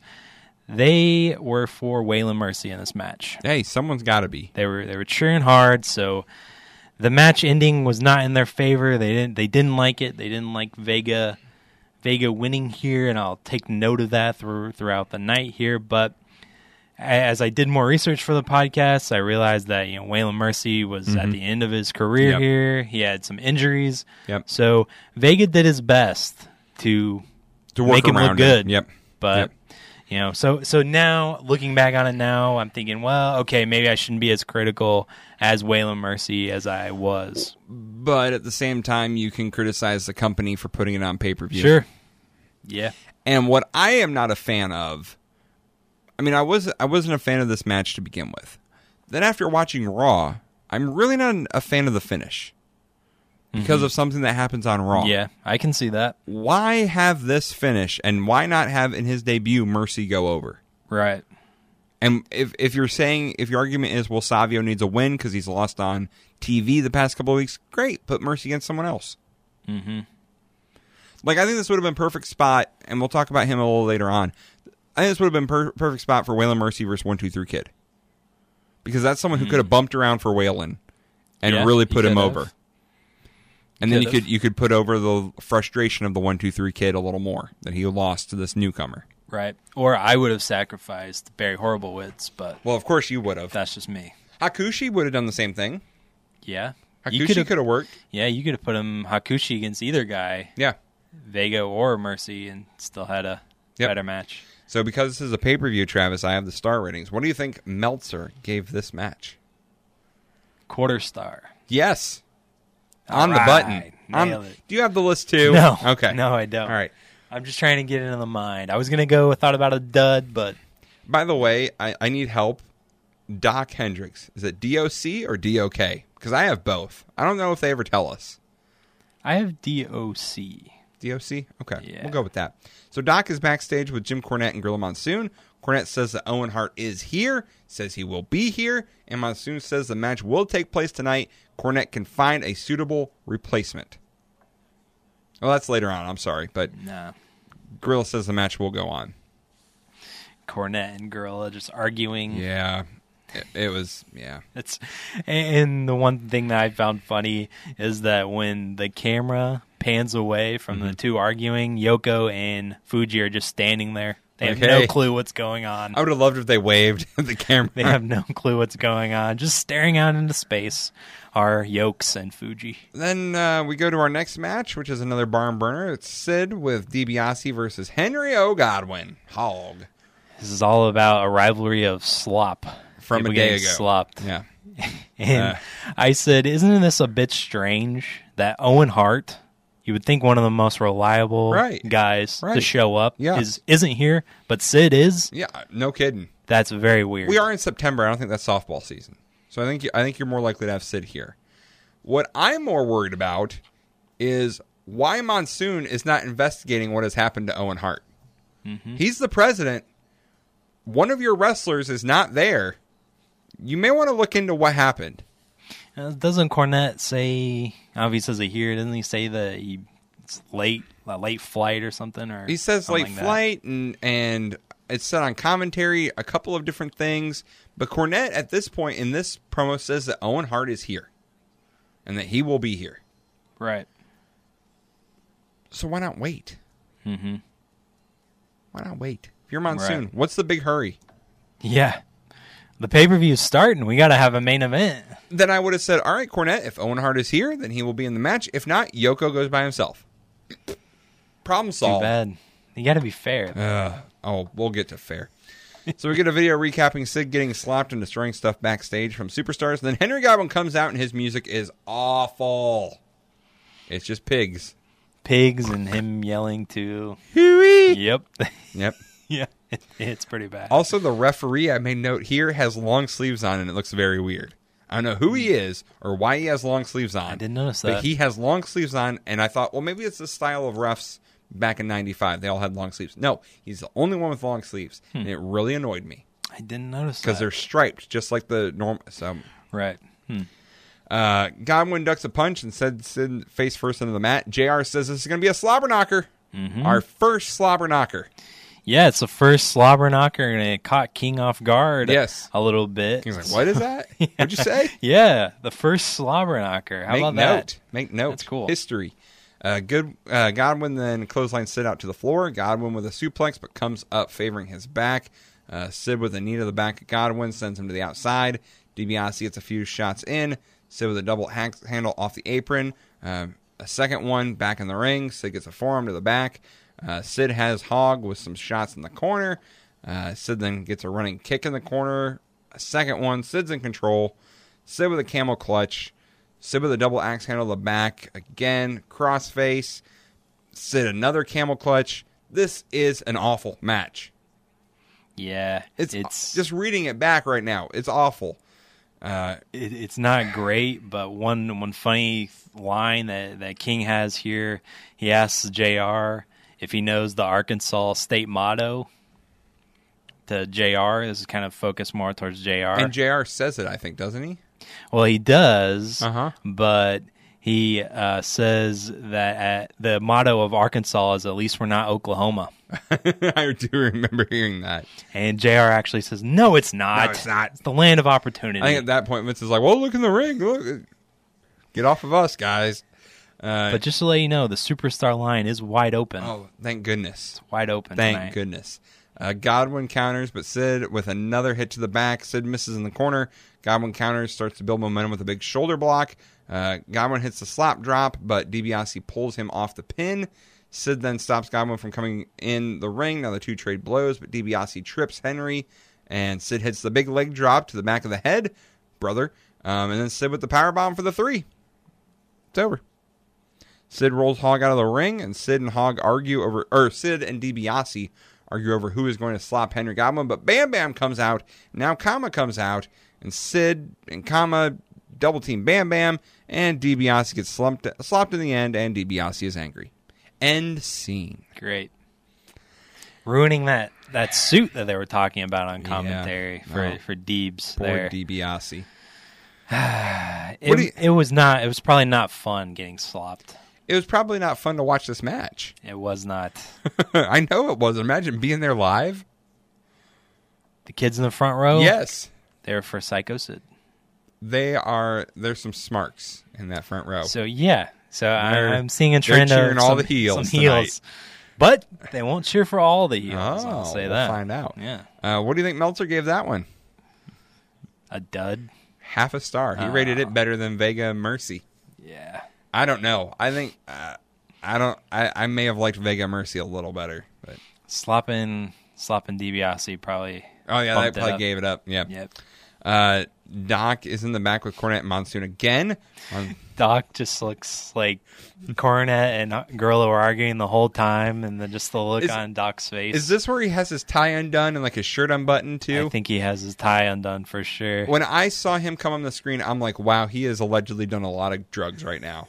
Like he looks like he is like I thought he was high and like he's imagining all of this. Like he's just like, well, could be. But he just looks like they've been arguing this entire Sid and Godwin match, and just goes, "What's your decision?" Like he's just exhausted. What's your decision? No, Vince is yelling in my ear. I got other people to interview. I gotta go. Monsoon says the match will go on and that Cornette can find another partner for Yoko, who for one night will be a member of the tag team champions, and they will have the opportunity to win the Intercontinental or World title. Mm-hmm. So there we go. Suitable replacement. We then get our next match, Bulldog versus Bam Bam. We get a video recapping Bulldog heel turn, and then Bam Bam comes out, and I said, Bam Bam was just out here. Like, literally seconds beforehand. Why did he go to the back? Right. Yeah. You would think that would make sense why this match would be up next. Yeah. He's already out. So, nope. Face Bam Bam has to have his entrance, okay? Mm-hmm. I guess so. But he didn't, because I think Bulldog attacked him before the fire got shot off. Maybe he did. Maybe he did get it. I don't remember fire, so... Yeah, I think Bulldog... Anyway, who cares? I don't think he attacked him, though. Who cares? Bulldog gets a headlock and a big shoulder tackle. Another shoulder tackle takes Bulldog down. But before, when the match gets starting, that King takes himself out of the running for the tag partner for Yoko. Yoko and Jerry Lawler sounds like a hell of a team. He takes himself out of the running, so they could call themselves the King of Sumo. We won't get that. Oh, man. Bulldog rolls to the floor. We then see Cornette talking to Sid. Mm-hmm. Sid and Yoko. Yep, the picture-in-picture is back. Poor Sean. Can you imagine Sean having to work that match? If it was Sid and Yoko versus... Sean's like, I'm the only one who can work. The only worker in the match. He's going to have to carry them. All of them. Bigelow with a hip toss. Bigelow with a slam, but misses the elbow drop. Bulldog now with a headlock. Bigelow misses the headbutt, though. Bulldog gets a big suplex to Bigelow, but Bam Bam back up with a pair of clotheslines. But Bulldog pull downs the top rope, and Bam Bam goes out to the floor. JR then brings up the Dynamite Kid, which was really odd for 95. Shut up, JR. Yeah. That's history. It was like, he mentioned it for 2 seconds that Bulldog and Dynamite Kid were the most popular tag team he'd seen in a while. And it was like, right when he was saying it, like when he was half through, I just imagined Vince on their commentary table just like hitting him in the knee. Yeah. Shut up. God damn it, JR. This is the new generation. We don't talk about history. Well, we don't talk about Dynamite Kid because he's an ass. No. So, Bulldog tries to suplex, but gets suplexed onto the top rope. Bam Bam with a diving headbutt, but only gets 2. That's great for Bam Bam. One of your finishers, just 2. Bulldog with a chop block while Bam Bam argued with the ref.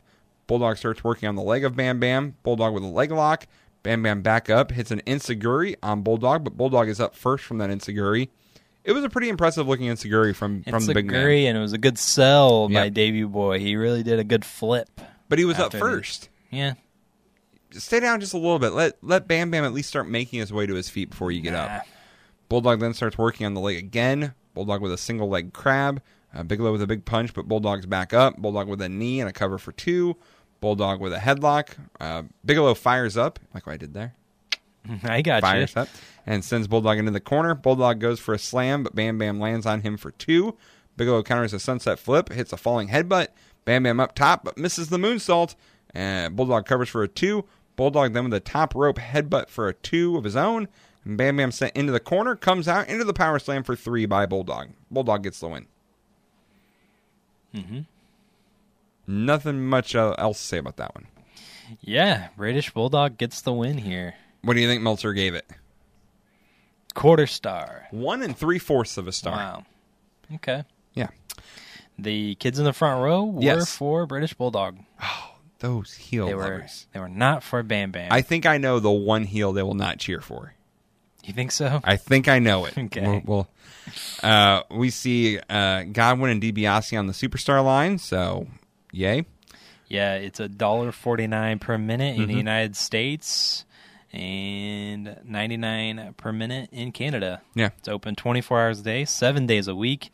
Billing starts when the option is chosen. Must be 18 or older and have your parents' permission.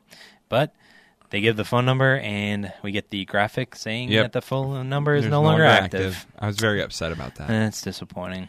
What I loved is I think DiBiase still had the slop on him. Oh, yeah. You had it in a whole match. Just go wipe it off. No. If I was the one running the Superstar hotline, I would not let DiBiase in that room until he cleaned up. Yeah. You're going to stink up the room for the rest of the night. Mm-hmm. Do you know how long I have to work here? We're open 24 hours a day, pal. Right. 7 days a week. I work for Vince. I don't get days off. Right. We then get another hype video for WrestleMania the Special. It will be this Saturday night on Fox. Thank God. You want to hear an interesting tidbit about this that I just learned? What? So I was wondering to myself, we are at the end of September. Mm-hmm. Why are we airing WrestleMania now? Right. 6 months later. Yeah, so much has happened. Why do it? Yeah. The reasoning is because it was originally slated for June on NBC. But NBC got cold feet, pulled out of it. But it was originally supposed to be in June on NBC, which I think would be much better for WWF at the time. But NBC it would have pulled been out. on NBC. It would have happened in June. Yep. It's more recent than this. Yep. A lot has happened. You know, these hype stuff. Yep. You see that Diesel and Shawn are facing off against each other. Yep. So, and now they're tag team partners, which doesn't make sense. And Bam Bam's fighting LT, and Bam Bam's supposed to be a good guy. Yes, there's a lot of interesting, weird things about it that I just don't like. But here's the thing. They obviously knew what they were doing, all right? Here's why. the WWF WrestleMania special that's going to air on Fox this upcoming Saturday got a 3.9. The highest rated wrestling show of the year. Wow. Any show that includes Clash of the Champions, 2 of them from WCW, beat both of that. New Japan had an Antonio Inoki special, beat that. It beat everything. Wow, that's so obviously they knew what they were doing. It tied there were 2 times that Raw got 3.9s, and that's April 30th, which probably would have been the show after Mania or the show before Mania, probably after. Of April 30th, and then June 25th, they got 3.9 again. So those are the highest records, but each of those had, let's see, the first one had 2 million homes, the second one had 2.5 million, and this one was in 3.7 million. So, So many more people watching this. Now, to be fair, WCW in August did do a Clash of the Champions, and the main event of Ric Flair versus Arn Anderson, Ric Flair and Arn Anderson versus Vader did do a 5.0. Really good. So that would have been the highest rate, but that show itself only did a 3.5. So, yeah, they obviously knew what they were doing, even though it was so outdated. Very interesting that it did so well. Yeah, it is. I thought it was weird. Mr. Backlund's making his way out holding the dictionary. At least that's what I thought it was, but I guess later on it's a thesaurus. Yep, it's a thesaurus. He's running for president. Yes, and he asked, "Where's your lexicon?" Oh, Mr. Backlund here. Well, Travis, where is your lexicon? He asked you. I don't know. I don't know, Mr. Backlund. I don't like this. I have no idea what he's talking about, but the best thing about Bob Backlund, I don't think he knows what he's talking about. Yeah, he starts his promo and he says, "Try not to exacerbate me, please." That sounds like something you do in public. Or don't do in public. You know, Eric, I wanted to educate you a little bit. Oh, I'm so glad. It is exacerbate means it's a verb. Okay. And it means to make a problem, bad situation, or negative feeling worse. Used in a sentence, the exorbitant cost of land in urban areas only exacerbates the problem. Can I have the country of origin, please? I don't have that. Exasperated. I don't. But look at this. Is so weird that is spelled EX, but it's phonetically pronounced IGZ. Like what? There's lots of things wrong with that. Exacerbates me. But he says, I like what you did there. He says, "Try not to exacerbate me, please." And Vince goes, "I beg your pardon." That was funny. Well, Vince is just from North Carolina. He's just an announcer. He doesn't know big words. Right, yeah. I wouldn't expect an intelligent person like Mr. Backlund to use such a big word like I'm that. wondering what Bob Backlund is doing here. JR reckons the same thing. He says, "You reckon he has a point?" Well, he's out here to introduce Dean Douglas. Mm-hmm. And Dean Douglas comes out and get another video recap of Ramon versus Douglas, including the 1, 2, 3 Kids involvement. And I love that Douglas is cutting a promo while the video is going on. Like, the video is going on, Vince is talking over the video, and we hear Dean Douglas in the background talking to the live crowd. Someone missed their cue. Someone messed up. Well, Mr. Backlund says that Dean Douglas is from the University of Knowledge. UK? Yep. Kentucky? Kansas? The UK. Could be. Maybe he's from the United Kingdom. Maybe. Doesn't look like it. Douglas sounds like a European name. No. No? Okay. No, I don't think so. There was one thing I liked about this, and that was I liked Dean doing Razor's intro. Yeah, I thought that was really good. Yep. In that, here is my opponent. This is the man I'm going to beat. Yep. He introduces him, and he calls him the loser. The loser, yes. The loser, Razor Ramon. It's a good heel tactic. I like it. Yeah. I like it. Yeah, you don't ever see that. No. So let me get our match. Razor Ramon versus Dean Douglas. Razor runs to the ring, and we're off to a fast start. I love how Razor, no oozing machismo tonight. No.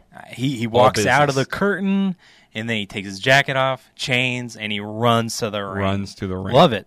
Because he wants to kick Dean Douglas' ass. Yeah. And you see that. Yep. Ramon clotheslines Douglas out to the floor. A few headlock, head scissor exchanges, which I thought looked very nice, going back and forth. Ramon with a 2 count off a punch. I don't think I've ever seen a 2 count off a punch, but it was a heck of a punch. One of the best punches in wrestling, Razor Ramon. Douglas now in control, but Razor counters with a hip toss over the top rope. We then get a video of Yoko and Mabel talking, and again, somewhere Shawn Michaels is praying, please no. Please no. Give me someone I can work with. Yeah. King says here in school he used to drink from the fountain of knowledge, and he says that Vince and JR probably just gargled. I did hear that. And that gets a chuckle from Vince. That's his fake laugh. Right. That's his fake laugh. You'll hear that a couple times on the broadcast. that good old Vince laugh. Douglas with an arm wringer, but Razor counters with a top wrist lock. A few back and forth counters. Razor with a hammer lock, but Douglas counters. Razor catches Douglas with a fallaway slam for 2. Razor brings Douglas in with the arm and paintbrushes him on the back of the head while he's in an arm lock. Razor in control with a few shoulder blocks. A leg drop on the arm by Razor. I put at this point that this match has become slow and very plodding. Douglas looking for a sunset flip, but countered by Razor for a 2. Then Douglas counters it back for 2. Razor with a clothesline for 2. And I put in this, I think this is a valid argument. Why is the heel selling all match long? Especially a new heel making his pay-per-view debut. Right. Why is Douglas selling all match long? Because he is, at this point, he's sold the whole match. He's barely gotten into any offense. Right. I don't know. It's just Razor. Yeah, in control. Yeah, Razor's in control. King says that Razor Ramon's high school newspaper had an obituary column. I did hear that. And Vince said that would be rough. Yeah, it would. No kidding. 95, kidding, remember. Yes. Mm-hmm. On the Superstar line right now is Bam Bam Bigelow and the British Bulldog. Great. So call in. No. Razor with another shoulder block, but Razor gets sent out to the floor. Douglas with a slingshot forearm to the back, which looked very nice. Yep. Douglas with a slam on the floor. Douglas with a pair of knees to the back of Razor, sends him into the steps. Douglas then sends him back first into the post. Douglas, now in control, goes up top with a double axe handle to the back for 2. Razor with a big punch, but Douglas counters with a back drop with a hair pull for 2. Douglas with the arms and knees on the back of Ramon. Razor trying to power up. He counters Douglas, who gets to the rope. Douglas now back in control with a slingshot splash to the back for 2, which again looked very nice. Kind of like a Vader bomb, only he turned instead of just going straight up and down. Right, yeah, that was pretty cool there by Dean Douglas. But shortly before he does that, King also makes another jab at JR and says that you were in grammar school so long the other kids started bringing you apples. Wow. Ooh. King. And the one thing I noticed here is that the King did take a lot of digs at JR, but JR doesn't really have comebacks. No, he doesn't. At all. So, their chemistry is going to develop over time. So eventually JR starts getting a little bit better back and forth once Vince gets out of the way. But I just noticed that King was going really hard on JR here. Yeah, we're still a long ways away from King and JR. Yeah. There's still a lot of hills and valleys we got to go between those two. Right. So I would have liked to have JR give a little bit more back. Are you ready to get very sad, Travis? Is it going to be a while? We still have 2 years of Vince as a commentator. 2 years. 2 years. Damn. I don't want it. Well, you don't like Vince on commentary as much as I enjoy him sometimes. Not all the time, but I enjoy him a little bit more than you do. Douglas with a reverse chin lock. Razor powers up with a nice reverse electric chair drop. Douglas, though, gets a cover off of that for 2. Razor then starts to build momentum with a big discus punch. Nice suplex by Razor for 2. Clothesline in the corner by Razor. Razor puts Douglas up top, but Douglas counters with a crossbody. Razor, however, rolls through for a 2. Douglas then pulls Razor into the ref, so ref bump. And Douglas then hits a forearm. Douglas misses a second rope splash, and Razor hits the Razor's edge. 1, 2, 3, Kid comes out and counts the pin, and Razor turns around and sees Kid, and I think you can even see him mouth, "What are you doing?" Like, what are you doing? They kind of shove back and forth, and Razor just throws Kid out of the ring, and Douglas rolls him up with the tights for the win. Yeah, what was 1, 2, 3 Kid doing here? Like, counting the 1, 2, 3? How did he think that would even count? He's the 1, 2, 3 Kid. He just thought if he was the one who counted the 1, 2, 3, that's all he knows how to do. I guess 1, 2, 3. It's in my name. What else you want me to do? I don't blame Razor here for being upset. You know, he didn't see the referee, if it was a referee or not, counting three, and he just shoves Kid right out of the ring. And the way he shoved him, a.k.a. threw him, right, was very hard. Right, yeah. You would have thought that he owed him drug money. Yeah. Or alcohol. Or alcohol money, click. Razor then throws Kid in the ring. The two shove and slap, and officials are out to separate them. And Vince wonders if the Kid is with Douglas, while JR wonders if the Kid is Yoko's partner. So I guess we've clearly pointed out now that Kid is heel. Or at least, based on the commentary. He's turning that way. Based on the commentary, they're saying he's teaming up, and he's in. We'll talk about later on Raw. There's a big development, we'll say, that the announced crew talks about with the 1, 2, 3 kids. So, yeah. What do you think? What do you think of that match? Yeah, I was kind of hyped for it because it's got a lot of time, both on Superstars and on Raw, and it didn't live up to the hype. I was gonna say, I think this is the first of our 3 hyped matches of the night. But this is the one that kept my attention more than the other 3. So I will say that. This one kept your attention better than the next 2? No. I was saying that the Razor Douglas match, the Brett JPL match, and the tag match main event were the 3 that had the hype. Right. On TV shows. What I was saying was that the previous 3 matches that came before this is the one that kept my attention more. Yes, this one kept my attention much more than the previous 3. The kids in the crowd were for Dean Douglas. Oh, that was the one I thought they would be against because they were kids. They would have hated the teacher. Well, like I said, they weren't really kids. They were older because I didn't see any parents around. Right. So they were probably in their 20s probably. The one even had an A+ sign. Nice. For Dean Douglas there. Okay, well then I definitely know who they're cheering against. All right. What do you think Meltzer gave that one? Dean Douglas getting the win here. He needed it. He did. He needed it. Nice one for him. In his debut, unlike Waylon Mercy, who has to lose in his debut, give Douglas the win. What do you think Meltzer gave that one? 2.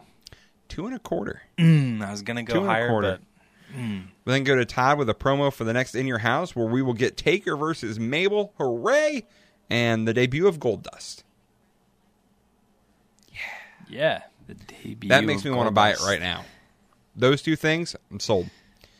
Doc Hendricks backstage with the Shawn Michaels glasses and hat, and at the time I was wondering, why is Doc wearing the Shawn glasses and hat? This is a Barry Dudinsky spot, but obviously Barry's gone from the company, so good God, can't have him there. Doc Hendricks wants to let you know that the Shawn Michaels hat comes in small or large. Yes, and if you call right now, you can get a classic tape. Yeah, you'll throw in a VHS tape for free. Don't know what it is. The glasses are the ones just like Shawn wears to the ring. That he does not wear tonight. No. And that he hasn't worn since we've been doing the podcast. Right. Yeah. I think he might have came out, what was it? Was it SummerSlam? I know he grabbed them from Barry at SummerSlam, but Barry was already out by the ring. Right. I think. Yeah, maybe that's what it was. But call 1-800-TITAN-91 to purchase. But the phone number is no longer active. And yes, it's $29.95. Way too much.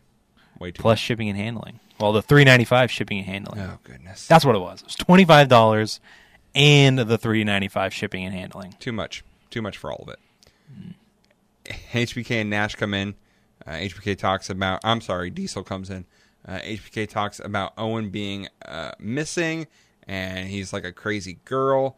And then Diesel just cuts an awful promo, and I quit listening, and it's too insider, and the clique is running wild.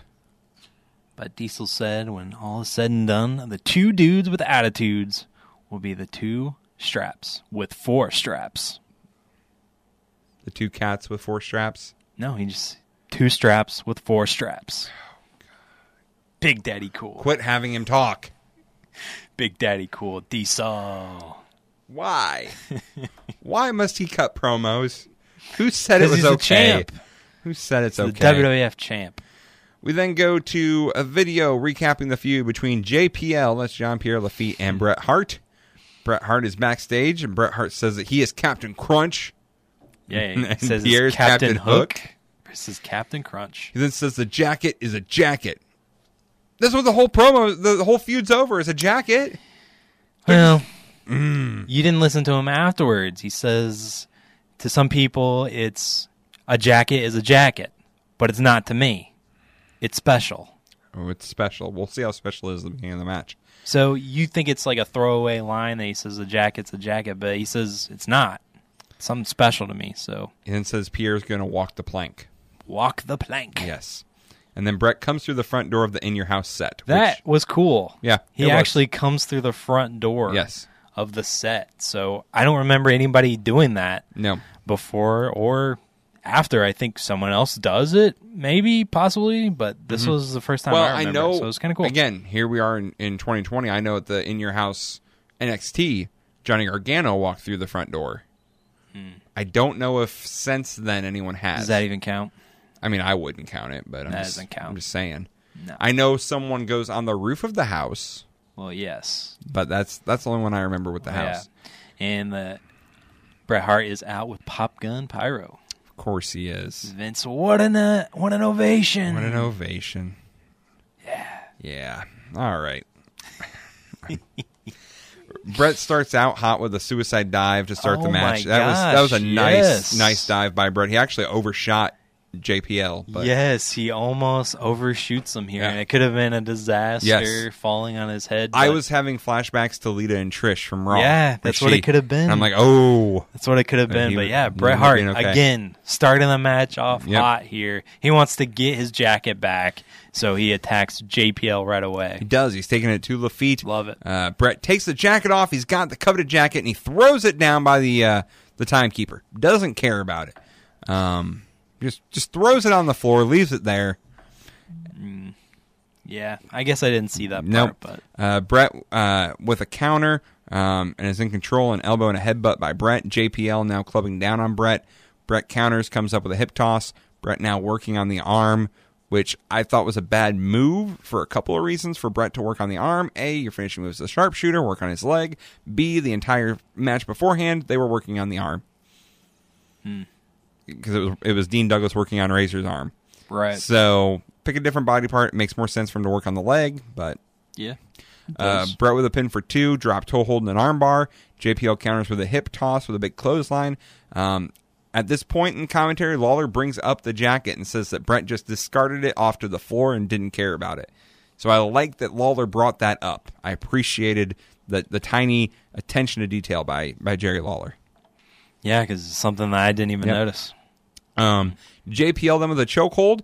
The ref, Mike Chioda, counts to 5. End the match. It's over. He goes 1, 2, 3, 4, 5. And then JPL lets up on the choke. You already got to 5, pal. End the match. Ring the bell. It's over. Yeah. At this point, I didn't notice the rest of this is irrelevant to me. Doesn't matter. Match is over. Irrelevant. Match is over. Bret Hart wins via choke. Bret Hart wins by being choked. JPL gets disqualified. Yeah. Ref counted to 5. Yeah. You're supposed to stop before the 5 count. Yeah. JPL with repeated stops to the abs. Brett counters with a roll-up for 2. Brett with a few forearms, but JPL counters with a backdrop. JPL with Brett in the corner, but Brett counters. JPL moves. Brett goes shoulder first in the post. Looked very bad. Yeah. He really hit that post hard. Then he sends him back into the post as JPL. And I put at this point, we've talked about it, I think, on our SummerSlam episode. Bret Hart selling with his mouth open and the hair in his face is so good. Yeah. That's so good. There's nothing more than Bret Hart than that. There's something about it. Bret then gets sent chest first into the turnbuckle for 2. Bret counters with a... Did he go in the buckle, like my favorite? Yes, he did. Sternum first. Yes, he did. The Bret buckle bump. The Bret buckle bump. Well, we will see. Love it. We will see it later on in this match. And Vince can confirm that Dean Douglas and Razor Ramon are on the Superstar line. Oh, I am so glad he had to butt in on commentary for that. Call in now. This is a great match, and we're going to be interrupted by who's on the Superstar line. Yeah. Don't care, Brett. Don't care, Vince.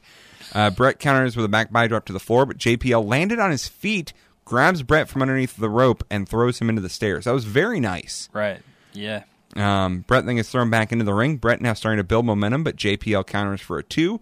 JPL with a side headlock. Hart powers out of the headlock. but Pierre hits a back elbow and a leg drop for 2. Somewhere Hulk Hogan woke leg up drop. Screaming in his house. Who kicked out of the leg drop for 2, leg brother? Leg drop, dude.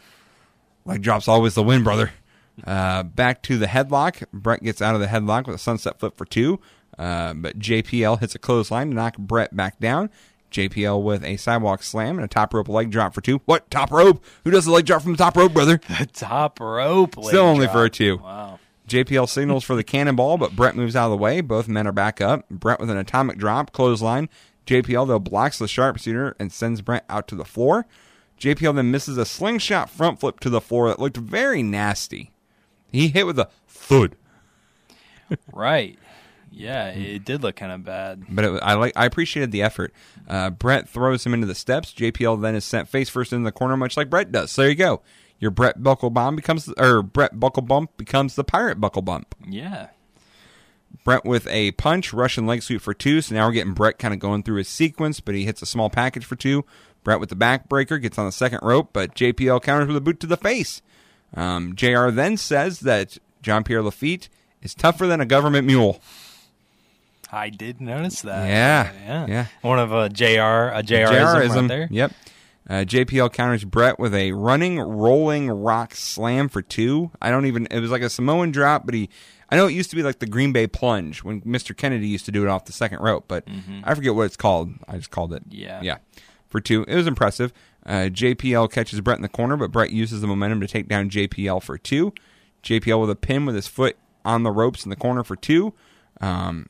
He then argues with the ref, but Bret hits a drop kick, but gets the Bulldog countered, and he gets sent chest first into the corner again. Second time in the match. Pierre goes for the pin, but Bret gets his foot on the rope. Bret then hits another forearm, but Bret gets countered. Bret gets straddled onto the top rope. JPL was kind of in the ropes. Bret came running at him for like a crossbody, but JPL moved, and Bret got straddled up on the top rope. Again, looked very nasty. Right, yeah, he kind of ping-ponged on the ropes there. It did kind of look weird. JPL misses the top rope headbutt. The 2 men collide in the middle of the ring, and Bret is trying to get the sharpshooter on the mat. He does. He rolls him over, has the sharpshooter. Bret gets the win. I put at this point a very good match. Maybe the best match yet we've seen on this podcast. Ooh, best match we've seen so far. Pure match. Mm-hmm. I don't think anything from Fall Brawl has, or anything WCW has done. Flair and Arn? I didn't like Flair Arn. It wasn't what it could have been. Right. I think there was good storytelling, there was good selling, there was good offense, there was some different things you wouldn't normally see in a match in '95. Yeah. And I think Lafitte is very underrated. This match was far better than it should have been. Mm-hmm. Like, if JPL was in this match, you'd think, well, this is probably going to be a crappy match. But Bret gets the most out of him. Yep. And he sold for him really well and really made Lafitte look like a threat. And I love that about Bret, that he makes his opponents look good. And then the ending here, this is a unique way to get to the sharpshooter, one that I've never seen from Bret before. How he was on the mat, he is like in a figure 4, and then he gets up, and then he turns him over to the sharpshooter. Ye of little memory. They even mentioned on commentary, JR he says, we've seen this before. Mr. Perfect, SummerSlam, 91. Perfect goes to drop a leg. He's got Bret's arms. Bret's laying on the floor. He goes to drop a leg. Bret counters it, but Perfect falls. They're both laying on the mat, and he puts the sharpshooter on, rolls him over, and sits up. Yep. Okay. Yeah, definitely been a long time since I've seen that match. Yeah. It is a good match, though. So if you're looking for an older match than what we're talking about to watch this week, hey, I agree. This is the best match of the night so far. Yep. For sure. It was a great worked match. I'm going to, going forward, I want to keep track of this because I know earlier this year at the first In Your House, Bret Hart had a barn burner with Hakushi. Now he has this match. Is Bret Mr. In Your House? Like, is he going to bring the best match that he can because he knows that it's a shorter pay-per-view, that it's a cheaper price, that all these things? Because if you think about it, we saw Bret at SummerSlam. We haven't seen Bret wrestle since then. Right. So I'm wondering if he's kind of looking at these In Your Houses as his, if he's taking time off. I know he's been shooting, Lonesome Dove. Lonesome Dove. But I'm really going to pay attention to that as we go forward on this podcast of the next In Your House that Brett's on. What kind of effort are we going to get out of him? Mr. In Your Mr. House. In Your House. I like that. You like that? And the biggest win of them all is Brett gets his jacket back. He puts it on, celebrates in the ring. What I want to know is if this match happened before or after the Diesel JPL incident. Yeah. Because I think if this match happened first and then they went to Montreal, I think JPL may have an argument for the countout. Yeah. Yeah. Because even though he lost here, he looked great. He did. He did. And speaking of that, HBK and Diesel, can you imagine them in the backstage area? They're up next, and Brett comes by and says, "Follow that shit." I can't imagine that, and I can imagine Sean being Sean going, "Oh, we will." I just got a barn burner out of JPL. Follow that. Watch what I'm going to boys. do. Watch what I'm going to do with Yoko and Sid. Take that. Yoko and Mabel. Watch this. Yeah, we don't even know who Yoko's partner is. That's how good we're going to do. Yes. And Doc is backstage with Cornette, and Cornette says that Bulldog is going to be Yoko's partner.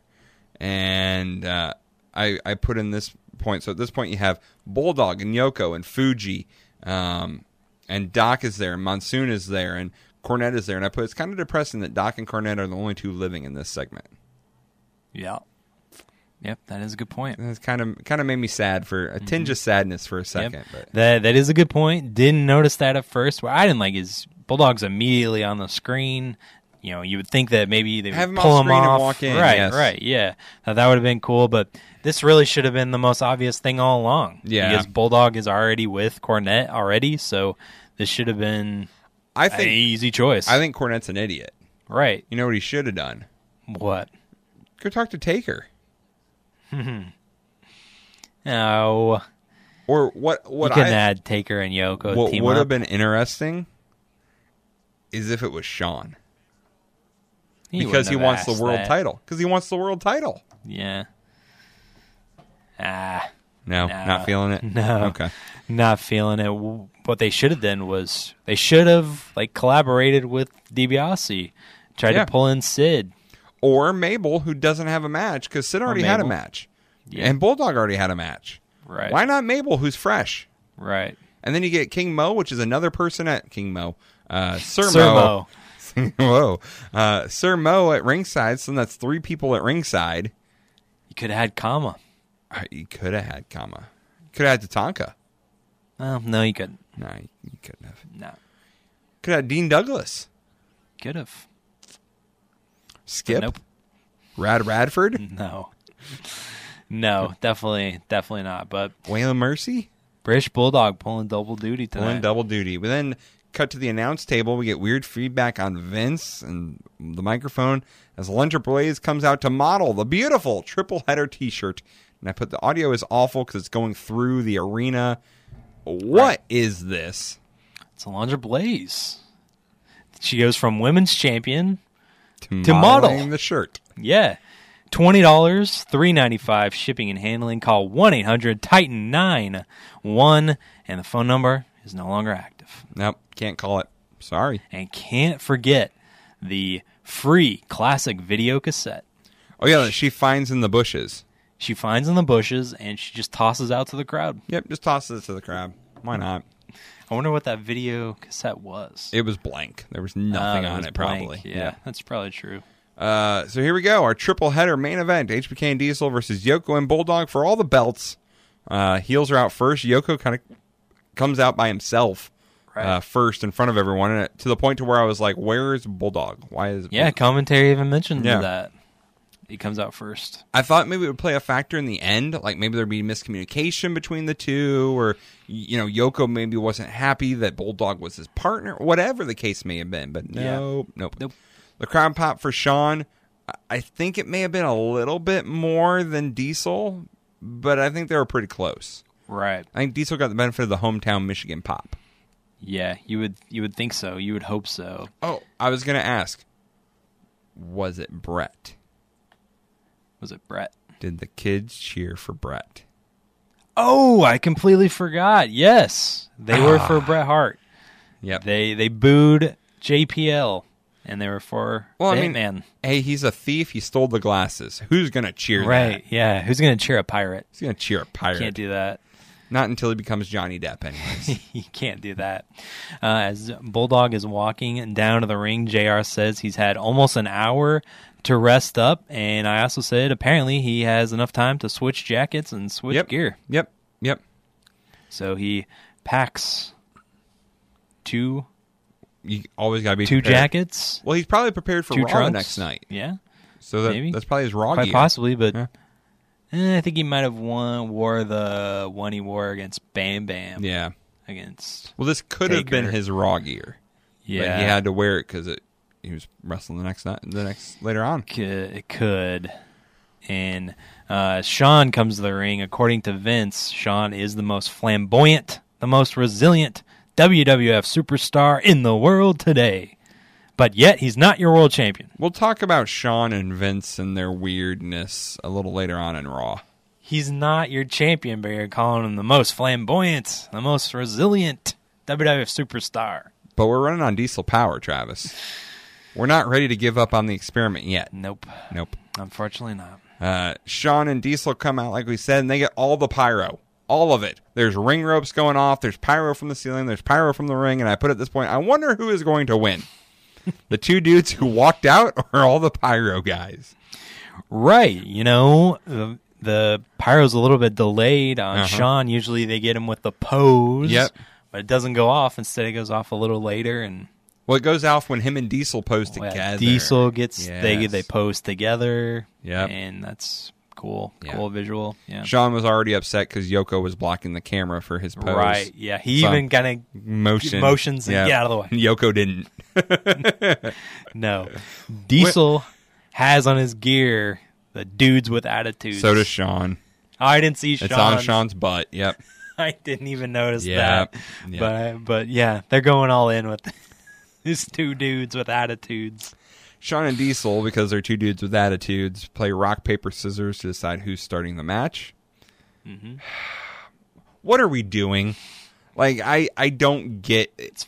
It's fun. They're having fun. It's Shawn and Diesel's they're playground. making fun of it. Yeah. they're making fun. Yeah. Vince says something about the JR and King's predictions not coming true now. Yeah. That Onar is out of, and King says, my prediction can still come true. Shawn losing the Intercontinental title. And JR says, yeah, to Owen Hart. King? Huh? I didn't say that. No. And I didn't say that. later on, I think it was in the same conversation, JR says, I said Yoko's going to win the title, win the WWF title. That can still happen. Yeah. So what does You Vince say he's mean that sticking both to your it. predictions are done? Right. No. Yeah. JR's could still come true. So right there, Vince spoiled the match. Just saying. Right there. Shawn's going to start the match against Bulldog. Bulldog's in control early. Shawn goes behind, but Bulldog stops. Some very quick-paced action back and forth that ends with a backdrop and clothesline out to Bulldog. Yoko then gets knocked out of the ring by Diesel. And I put here, I expect to see a lot of Bulldog in this match. Yeah, I noticed Yoko looking huge. Yes. And not in a good way. He just looks huge Yep. right here. Yoko tags in, and Shawn waves off Diesel, and Shawn then makes fun of Yoko and does the sumo pose. Yoko then does it back to Shawn. They have a sumo share down, but Shawn goes underneath Yoko's legs, but Yoko counters with a back elbow that knocks down Shawn. Yoko then with a big scoop slam. Yoko misses the big elbow, though, and Diesel tags in. Yoko does knock down Diesel. Diesel counters, however, with a clothesline of his own and a big boot that knocks Yoko out to the floor. Bulldog with a shot on the outside while Shawn had the ref distracted. Bulldog then comes in with a big suplex attempt, but throws him down. It looked like it was a botch. It looked like he was trying to get Diesel up, couldn't quite, and he just kind of threw him down. They try again, works better, gets a 2 count out of it. I put, if there's one thing I want in tonight, it is 2 Bulldog matches. Read into that what you will. Bulldog with a headlock. Bulldog gets the running power slam counter with some elbows and a clothesline in the corner. Shawn then tags back in. Diesel slams Bulldog, and Shawn jumps off Diesel's shoulder for a 2. Shawn, Nice. it was jumping off his shoulders. It was decent. Yep. 1, 2. He got him. He got him. He got him. New champ. No. Play his music. Oh no. Shawn gets crouched on the top rope. Yoko elbows him. Bulldog sends Shawn into the steps. Yoko's now standing on Shawn's throat. Sean sent up and over the corner. Yoko kicks Sean out to the floor. Bulldog with a slam on the floor. Bulldog then tags in. A headbutt from Bulldog. At this point, I put Yoko looks so gassed. He looks. Yep. He's just laying on the top rope. He's just sweating profusely.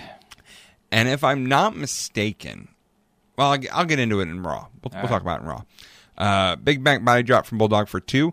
Another headlock by Bulldog. Sean with a sunset flip for 2. Cross body for 2. But Bulldog hits him with a clothesline. Yoko then gets in the ring. Yoko with the dreaded death grip on the trap. Yep. The death grip. Yeah. Yoko, big headbutt, sets up for the bonsai drop, but Sean moves and both men are down, and the crowd starts chanting USA, and at least this time it makes sense because they're both foreigners. Right. I'm okay with this crowd. If the face is a foreigner too, the USA chant doesn't matter. Just saying. Yeah. No, not really. No. Yoko tags in Bulldog, but Diesel tags in as well. Back by a drop by Diesel. Snake eyes from Diesel. Splashes the back of Bulldog. The hot tag to Diesel, yes. Gets business just picked up. Yep. Oh, it did? Mm-hmm. Oh, I missed that one. Yeah, another JRism. He's hitting all of them because he doesn't know how much longer he's going to be on commentary. Right. I gotta get all my shit in. Yeah. Sidewalk slam to Bulldog. Now all 4 men are in the ring. Davies sent twice into Yoko. Then Yoko fell on Bulldog, which had to hurt. Oh, yeah. I don't know how that doesn't hurt. Yeah. Big boot to Bulldog. Sean hits Cornette, but Yoko hits the Samoan drop on Bulldog. A super kick sends Yoko to the floor. Diesel then gets power slammed by Bulldog for 2 as Sean breaks it up with a top rope elbow drop. Sean and the ref are distracted as Owen Hart runs down. He comes off top rope. Diesel stops him, hits him in the belly, jackknifes him, pins him for the win. And new tag champs. Sean and Diesel celebrate. The announcers are confused because Diesel was the champ, or Bulldog was the champ. And then we get a video recap to end the show. Son of a bitch. Owen Hart was here all along. Tune into Raw to find out what this means. Tune into Raw to see if your money was well spent. Owen Hart trying to pull the swerve on the 2 dudes with attitudes. Tune into Raw. Oh, man. What would you give that main event, Travis, and what would you give In Your House overall? The match? Yeah. Was it okay? Were you a fan of it? It was okay. It's okay. 1 1/4. 2. Ah, damn it. I was going to go 2 1/4, but 2 stars from Meltzer. As far as the show itself, I thought it was an abysmal show. Right. It was long to get through, which is weird because it's a shorter show, but it just, those first 3 matches just took it out of you. Yep. Definitely would agree. Not interested in the first 3. Disappointed in the Dean Douglas Razor, but I'm okay with the outcome, building up Dean Douglas. Yep. The Bret Hart Pierre Lafitte match was good. Yep. Was the best match on the show for sure. And I think we look at hindsight now, the ending towards the tag match here pretty soon on Raw. We'll talk about it. It's going to get dampered a little bit, but a little bit. If you bought the pay-per-view, I'm asking for refunds. The 2 big superstars, Diesel and Sean, they come away with all the belts. So I guess you're satisfied with that, despite them pinning Owen and the disappointing outcome. We didn't get to see the match that was supposed to happen. Yeah. What they should have did was Owen really late here? Or I don't think so. Or was he actually just there? Yeah, I think it was just story. Okay. Because I know they wouldn't have done it, but they should have switched Bulldog with Yoko and had Owen and Bulldog. Oh. Yeah. That doesn't make any sense in the story. Right. But that would have made Yoko be the one match. who's running late. Yeah. Yeah. That would have made for a better match. It really would have. Yeah. Because at least then you would have had 2 guys who could work. Right. Yeah. Yeah. I was not a fan of this pay-per-view. I do not recommend watching it. If you want to watch the JPL Brett match, that's the one match to watch. The rest of it can go in the trash. Yep. I agree. Send it in the trash. And I think part of the reason why I'm so upset about it is because I watched this knowing what's going to happen on Raw. Mm-hmm. So because I knew what was going to happen on Raw, it made me really hate the main event even more. Mm-hmm. But we'll talk about that. You want to talk about that right now? Yeah, before we get to that, please. The kids in the front row were for the 2 dudes with attitudes. Go figure. Yep. Doesn't so they were cheering for Bret Hart and Diesel and Sean. But All the rest were heels. They like the main faces. Right. I bet in the dark match they cheered for The Undertaker too. I bet, but we'll never know. We'll never know. Never know. Never know. I want to know if they cheered for Goldust. That's what I want to know. Anyways. I guess not. Moving on. It's time for Monday Night Raw.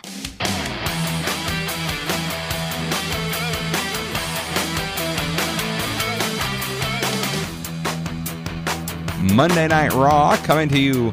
Well, before we find out where we're at, we have to first start off with a video hyping Undertaker versus Bulldog, as well as seeing a recap from last night's action, which I found very weird. And the recap of last night's main event, because we see the finish. Right. In video. In video, yep. Not in photo. Right. And I'll talk about it later on, but fine, I'll talk about it right now. I don't understand, if they're having the pay-per-view replay to buy, why they're showing so many video clips from last night. Mm-hmm. They do here, they do in the Dean Douglas. I think they do a recap of Dean Douglas and Razor. I don't get all of the video. Show me stills, that's fine. But if you're wanting to get people to order the pay-per-view, it hurts in two ways. If you're wanting people to order the pay-per-view replay, they're not going to, because you're showing them the highlights from all the main matches. Yeah. And if you ordered the pay-per-view, you look like a total idiot, because you could have just watched Raw for free and seen the finishes. Right. Yeah, I agree with at least in this era, you do the still photos, and that makes and I'm fine with that. Yeah, I'm totally cool with that as well. Yeah, don't understand the highlights here in video form. The hype is The Undertaker, Vince calls him the greatest phenom in WWF history, versus the British Bulldog, the British Turncoat. Bulldog putting in the work. Yeah, 3 matches in 2 days. 2 days? Come on. Right.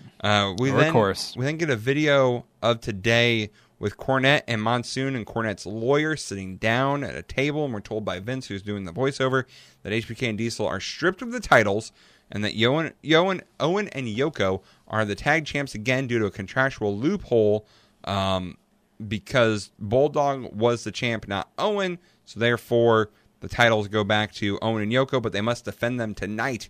And I put, what a weird start to Raw with Vince voicing over this video. Why not just show us the video? Why does Vince have to voice it over? I would have much rather have heard Monsoon and Cornette talking about this and going back and forth, and we'll see that later on.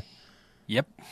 Why not put that here? You spoil the video. Yeah. Why not hype the video? Yeah, show us a first. Clip. Right. Show me a little clip. Don't show me the whole thing. Yeah. And don't have Vince talking over it. Yeah, that's exactly what I said in my notes. You hit the nail on the top of the head right there. About, it's like, Vince, we shot the scene of these guys talking about it. Why are you voicing it over? Yeah. Like, don't talk over it. You shot it for a reason. Or just say, something shocking happened earlier today. Right. We will get more into it later on. Mm-hmm. It involves the tag titles or whatever. Right. Yeah. Very weird. I do have a comment to make about the Raw intro. Now, this is the Rooftop Raw intro. We've had it since we started doing this show. Mm-hmm. But I just made note of this. I like that the very last superstar you see before it comes to the Raw logo is Goldust, who is not even debuted yet. That I find awesome. That tells me where they're wanting to push that character when he comes in. That he is the last superstar you see, and he hasn't even debuted for the company yet. Yeah. Expecting big things. Big things out of Goldust. For Goldust. So we're live from Grand Rapids, Michigan, and Sonny and Skip are in the ring, and Vince and Jerry Lawler welcome us and say they are waiting for their opponent, the returning Marty Jannetty. And Vince says, what a surprise. Oh, Marty Jannetty. Marty Jannetty back. I will say that Rocker's theme is nice. And I will say the crowd popped for him. Mm-hmm. The crowd was loud for Marty. Yeah, Marty almost trips. He does. Coming down the aisle. Yes. A little bit too overexcited. He's excited. You think? Jerry Lawler says that Cornette got out of it thanks to his lawyer, Clarence Mason. That will not be the first nor the last time we hear from the words Clarence Mason tonight. Yep. Pushing that name really hard here. And one of the first things I noticed, a sign in the crowd, Nitro ran out of gas. Raw is fueled with diesel power. Yay. How about that? Yeah. I didn't like how Lawler and Vince were doing a stand-up but then there's just total silence while they go from where they were doing their stand-up to the announce table. Yeah. It made for a very awkward, start of the match because the two guys were just kind of squaring off at each other, and there's just nothing there while they get set up with the headsets. Found it kind of weird myself. I don't mind it. Okay. Marty is in control early on. Drop down, leapfrog, 2 hip tosses, and a drop kick, and Skip goes to the outside. I do not like Marty in the black tank top. Right. That's either take it on or get a singlet. One of the two. Questionable attire here from Mr. Jannetty. Yes. Here, it looked like he just found the top and they're like, let's go with this. I don't want to reveal that I'm fat now. It looks I'm like he was just called the night before. Can you get to well Michigan? Very well could have been. Skip with some right hands in the corner, but Jannetty reverses it. Nice back and forth that ends with Jannetty back body dropping Skip. Jannetty then goes to the outside. Skip had kind of been going in and out and getting hugs from Sonny. So Jeanette goes to the outside, hits Skip. Sonny turns around and hugs Marty Jannetty. And then Sonny slaps Skip, and I bet Marty whispered to Sonny, now I know what Sean likes you. So I would say, Marty, your former tag partner is going to get jealous a little bit. But I thought this was a funny spot. It was. Right it was here. a good spot. It was a funny good spot. And, Jannetty is going around the ring excited, and the crowd is loving him. Some Marty Jannetty here. Yeah, they are. I don't know if it's just because it's the first match of the night or what, but the crowd's pretty hot here to start off things. Yeah. I liked whenever they got in the ring from the hug incident that Skip throws a tantrum. Like he kind of kicks around and stuff like that. Yeah. Marty with an arm wringer and a hammerlock. Skip drop down. Sonny trips Marty, which leads to Skip getting a gut wrench power bomb, which looks very nice. Mm-hmm. Skip with a suplex, and we see Dean Douglas in the aisle making notes. And I put, how cool would it be to see Skip and Dean Douglas together? Yeah, that would have been a good. It's going to happen. Spoiler. It's going to happen in ECW. Spoiler. If it would have happened here, that would have been great. Right. Yeah, that would have been very cool. Dean Douglas taking some notes, and I cannot wait for the grades for this match. You're still waiting, aren't you? We don't see. You're still waiting, aren't you? We don't see it, but I want to see what he gives it. I also put, seeing Raw in such a small arena that has just a little tiny scoreboard. If you look, there's a permanent scoreboard that is in between the levels. Mm-hmm. It's so weird. Yeah. That's weirder than seeing an empty arena Raw. Like, it's just weird to see it in such pretty weird. No. Seeing Raw, the flagship, the show that helped WWF and carried the company in such a tiny, tiny little place. Well, imagine seeing it 3 weeks in a row. It's a little jarring, too. Don't remind me. And the same people in the front row, too. How weird's that going to be? Skip with a slam and another leg. They get those seats for 3 nights in a row. It's crazy. Skip with a slam and a leg drop as we go to commercial. Back, Skip's in control. Another leg drop by Skip for 2. Brother, WWF using a lot of leg drops for 2s. Brother. Skip with a few lefts to Marty in the corner. Marty reverses but gets caught. However, he counters out with a German suplex for 2. Marty then hits a big power bomb to counter a Hurricane Rana, I believe, by Skip. Marty with some shots and a big right to knock down Skip. Back elbow by Marty. Big knee lift for 2 by Marty. Crossfit by Jannetty, but Sonny gets on the apron. However, Marty back drops Skip to the floor. Marty, however, gets reversed for 2. Marty with the rocker dropper. No mention name of it, but that's what it was. It was the rocker dropper. Then Marty goes up top, hits the diving fist for the win. So Marty gets the win in his return, and I put, let's see how long Marty lasts this time. This time. How long? The crowd was really into it. They were. The crowd likes Marty with the win here, and so for that matter, that the crowd was into it, it wasn't a bad way to start the show. No, it wasn't. The one thing I noted, and it was more on commentary than the actual match, I'm very tired already of hearing the name Clarence Mason. Right. They spent a lot of time talking about Clarence Mason. Mm-hmm. For a character that is not going to ever get in the ring. Right. They spent a lot of time talking about him. Well, I mean... And I know why. Yeah. And you know why. Yeah. And it's because of what was happening in pop culture at the time. Right. At the time, the O.J. Simpson trial was going on. Mm-hmm. So WWF thought they'd have the great idea of having a lawyer character enter the company. Right. An African-American lawyer at that. He is an actual lawyer, but he was a wrestling fan as well. So I appreciate that for him. Yeah. At least that's good. We then get another video from last night, and this is where I don't understand them having the pay-per-view replay if they're showing so many clips. We then see Clarence Mason arguing with Monsoon from earlier today, and this is where we get the audio from that video from earlier. It's noted that Owen wasn't the champ last night because of what Monsoon himself had said, so HBK and Diesel didn't win the titles. However, Monsoon agrees the titles will go back to Owen and Yoko, but ordered that a rematch will happen at some point, and that tonight's non-title match against Smoking Guns will now be a title match. Yeah. Yeah, you know how I could tell Clarence Mason was an attorney, right? How's that? His name is Clarence. Oh, that's true. So, like, that gets a giveaway right there. Yep. You know, he has the black suit. He has the big circular glasses. He's using the attorney lingo.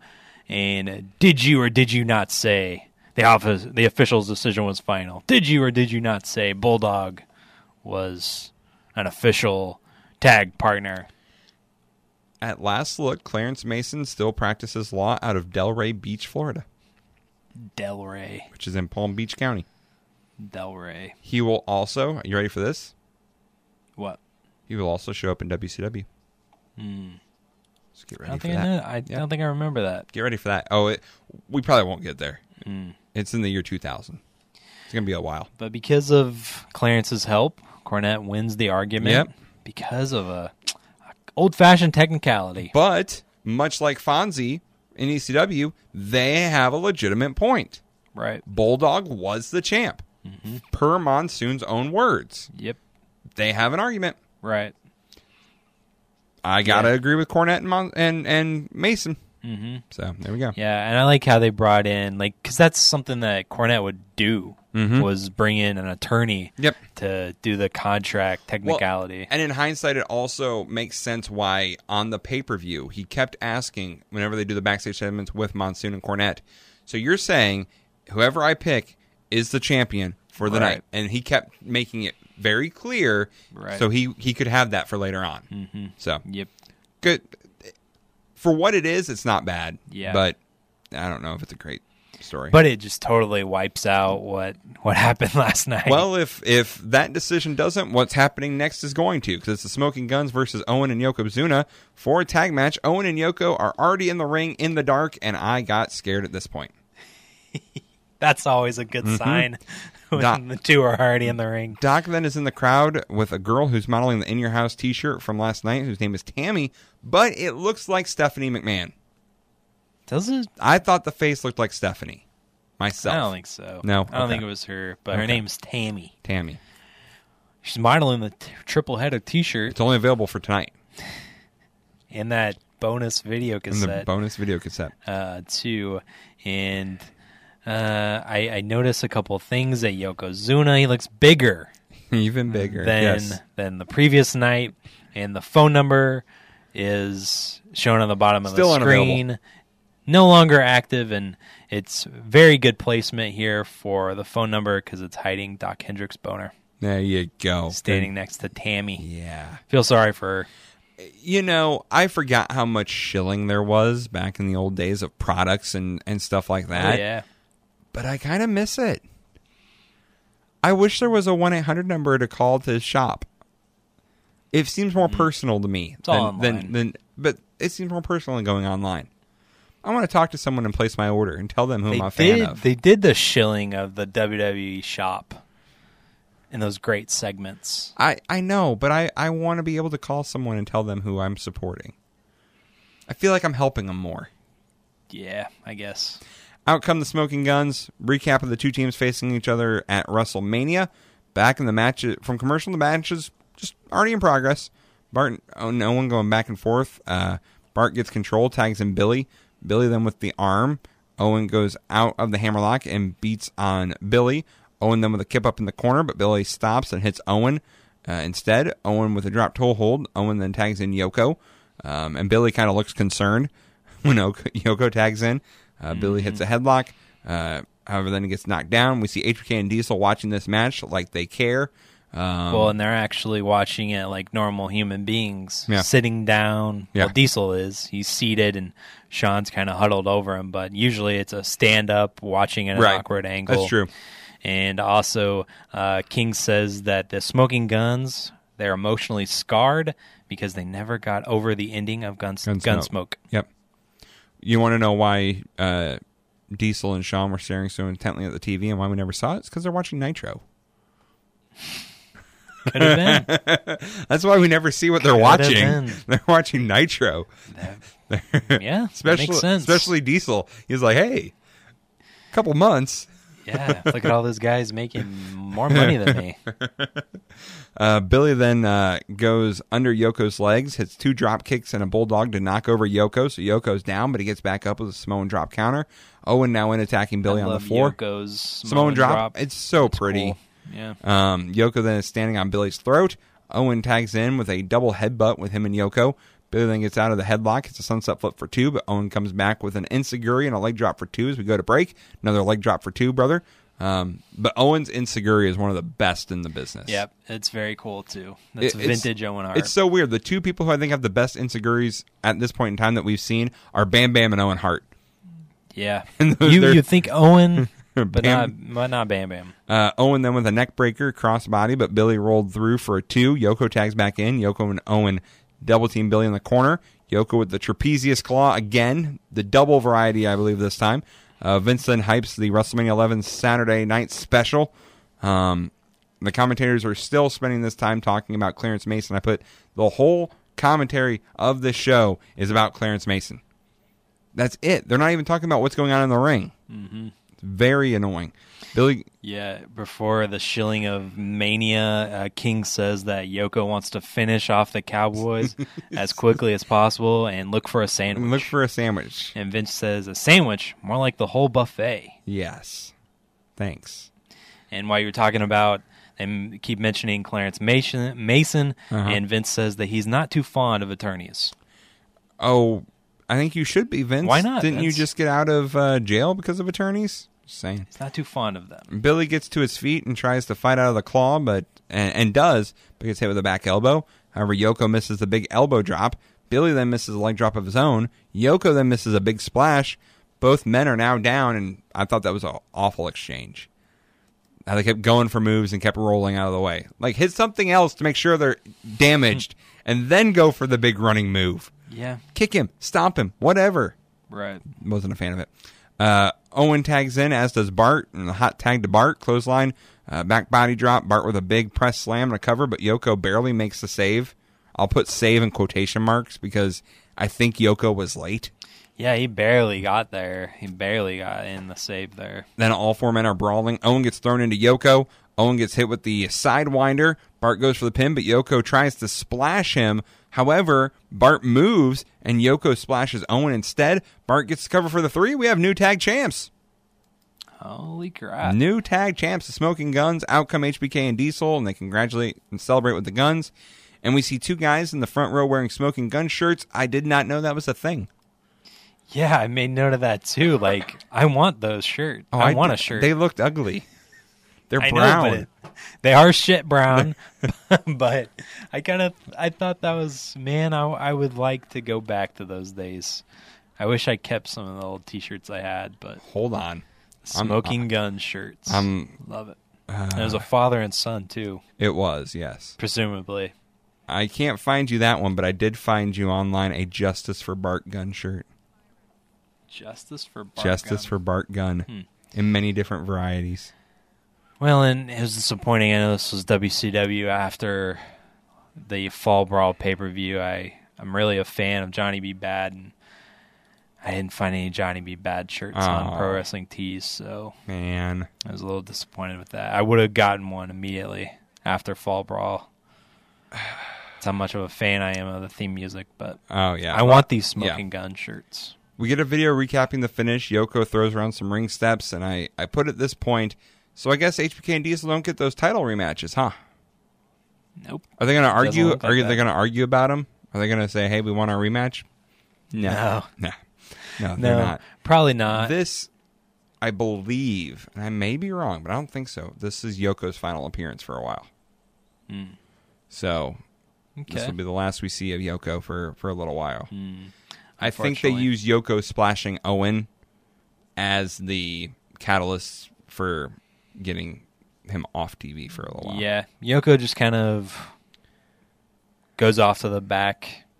He just kind of walks back when they're celebrating. So he does throw the ring steps, right? But yeah, he walks to the back, and I think we'll see over the coming weeks about, like I said, Yoko and Owen. But another couple things is that this is another visual pin on Owen Hart. Yep. So not a fan of that. Nope. He took the pinfall loss last night, yep. even though he wasn't technically in the match. So not a big fan. Not a big fan of that. And I didn't even mention my big complaint about that pay-per-view main event last night.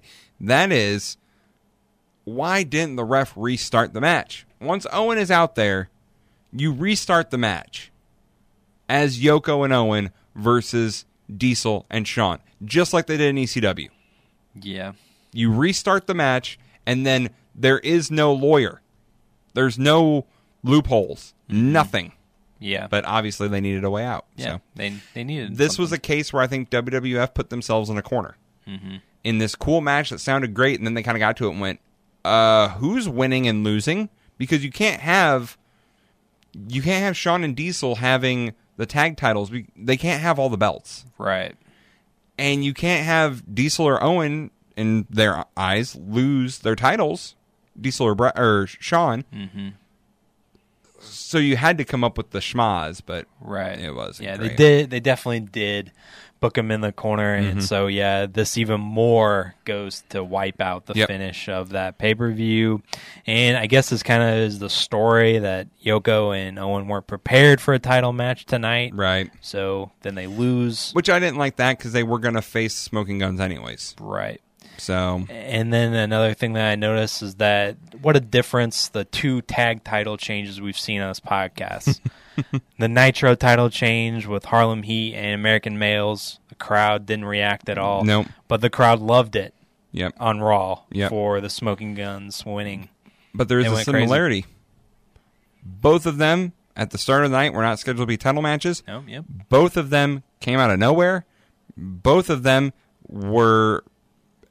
had legal jargle, because the Harlem Heat one, they're like, oh, well, we'll find out on Saturday night if this is even going to stand, if Nick Bockwinkel's going to allow it, or, because it was Harlem Heat who challenged the American Males. Right. And this one came out of legal garble too, so.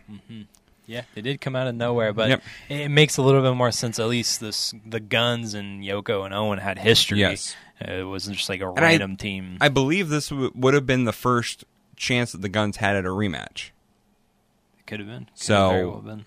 We think in a video hyping next week as we'll see Brett taking on JPL, which we'll have to see if it's as good as their pay-per-view match, and Razor Ramon versus the 1-2-3 Kid again. Yeah, they show that graphic for JPL. He's wanted. Oh yeah, I forgot the wanted.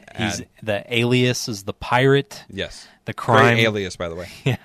The crime is robbery in 3 counts, and the sentence is execution for the second time. For the second time. Great. We then get Doc with Monsoon in the entryway. Monsoon says that the Bulldog will face Diesel for the world title at the next In Your House, and that Bret Hart will face the winner at Survivor Series. Also, HBK will face Dean Douglas for the IC title, and Bulldog comes out while Monsoon is making this announcement with Cornette, who just went to the back from the previous match. So a busy night for Cornette. Busy night for Corny here, and they also announced for In Your House King Mabel versus Undertaker. Yes, that had been announced on the pay-per-view. And Doc says that could be a train wreck. Well, so we're back from Doc. Back from commercial, match already underway. Bulldog's on top of Undertaker, but Taker regains control.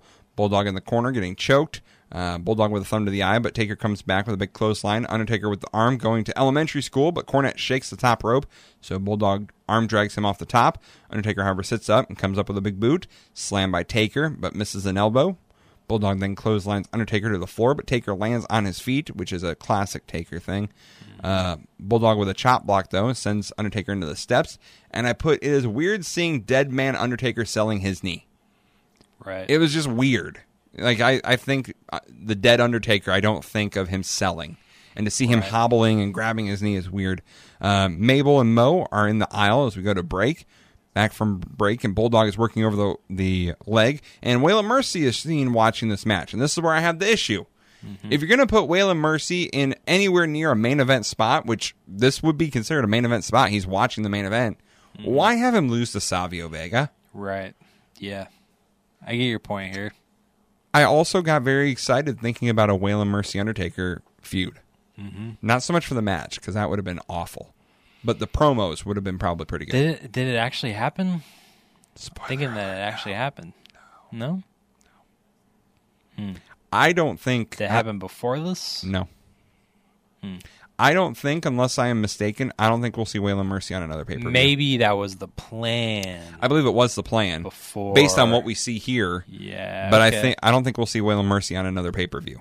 I could be wrong. I don't think so. I don't think so either, but... I also put at this point, where did Mabel go? Right. He was just in the aisle. Where'd he go?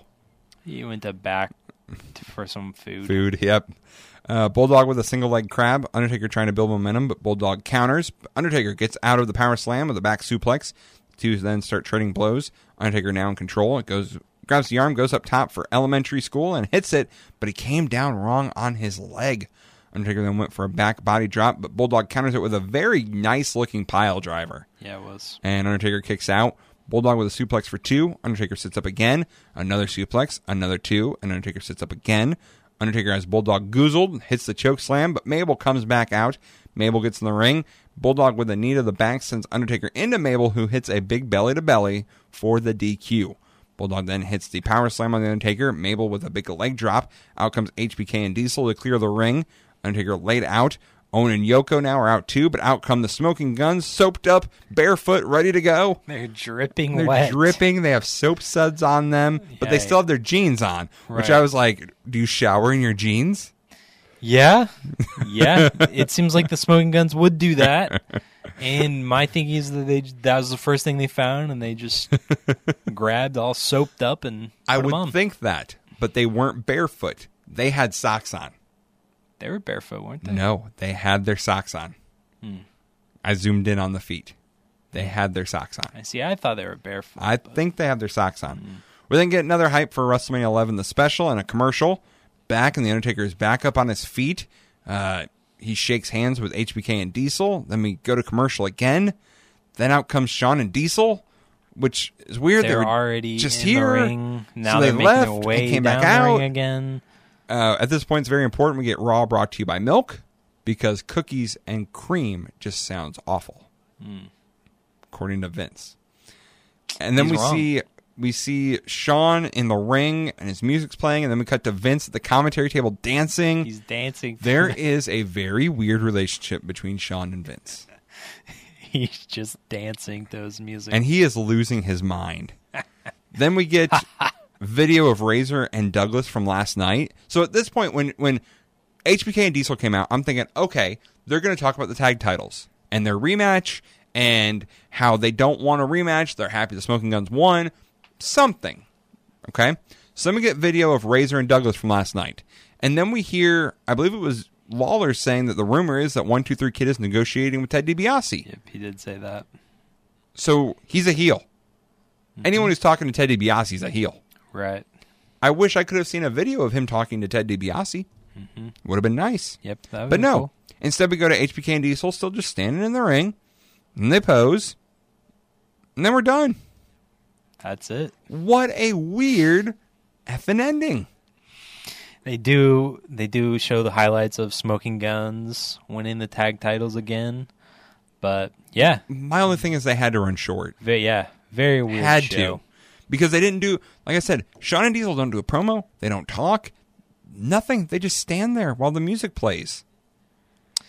This is just an episode that maybe I didn't realize it before until just now. Like, they're live. It's their first live Raw that we've seen, so that's why I'm thinking maybe they ran short. They ran short, and you get it that you want to get all of your stuff in and everything, and you don't want to end the show without a conclusion, but then you have problems like this. Yeah. Running so short, and it just looks Because bad the way it ends. to me, I'm thinking Shawn Diesel guns run out, clear the ring. That's your end. Right. Seeing Taker shake hands with Diesel and Shawn is not that's not a good end because it doesn't lead to anything. Yeah. And then this is just awful. Yeah. It's very, very weird. Weird ending and very weird. I'm not they haven't figured out this live TV thing yet. Either company. That's what I have a problem with. Both companies do this. They haven't found their stride yet. No. We're still working on it. No. See, that's where ECW had it right. Yep. They ended with the baby faces celebrating. Yep. But again, that's not they had live. 2 baby faces. I know, but they had 2 baby faces celebrating, but they didn't do anything yet. You know what else I didn't like, and I didn't think about it till right now, and that is that the faces outnumbered the heels in the end. I don't like that. It should be even. Because you had the 2 smoking guns, you had Shawn, you had Diesel, and you had Undertaker who got back up. Mm-hmm. That's 5. You only had 4 heels, unless you count Mo, I guess. And Cornette and Fuji. But they're not wrestlers. I don't see Undertaker beating up Cornette and Fuji. Plus they had Paul Bearer. So we're still kind of off on our numbers. Yeah, that's true. So that's it for our Raw. I still think it was one of the best Raws we've seen. That ending was just really weird. Yep, except for the ending, a really good Raw. Strong performance here from Monday Night Raw, and Nitro has their hands full. Has their work cut out for them. Will they rise to the occasion? We'll find out now. It's time for some WCW Monday Nitro.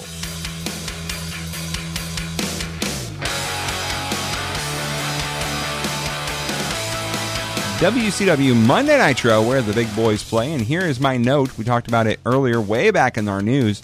Vader, not in the intro anymore. Replaced by Lex Luger. Yep. He is replaced, so that officially means we're moving on from Vader. Big Von Vader. We wish you the best of luck in your future endeavors. Mm-hmm. And I put here my notes live from... We don't know. We're never told. Yeah. I think we're there in South Carolina, but I'm not sure. I was waiting, and I kept waiting for an establishing shot or of some sort, but nope. We have no idea where we are. We start off the show with Mongo arguing with Bobby Heenan, and I already want to turn it off. Yeah, Pepe is dressed. He's got a saddle on. They're talking about riding a dog. What the... Mongo screams out, "Hey, baby, look at him. He's saddled up. The little doggy knows he's in for a wild ride tonight because there's nothing as hot as Nitro, baby."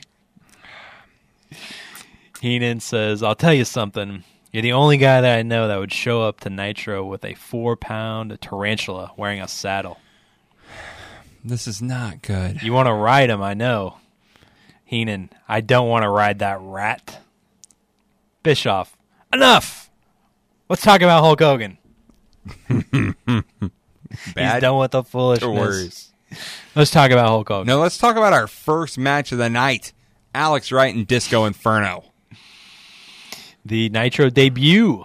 Yes. Of Disco Inferno. Alex Wright even has some pyro here. I put that in my notes too. Alex Wright gets the pyro, and then I put Disco's music and entrance is great. Yep.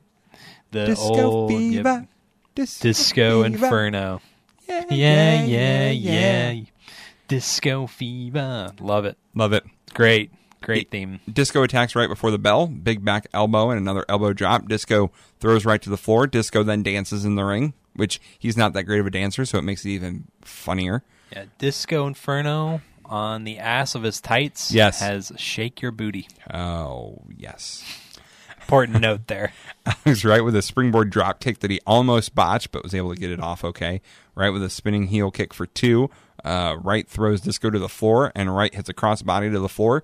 Wright gets out of the way, but Disco sends him throat first into the rope, which did not look good. Back elbow in the corner by Disco, an arm drag by Alex Wright. Disco with a big clothesline, another short arm clothesline by Disco, and it's at this point I realize something very important.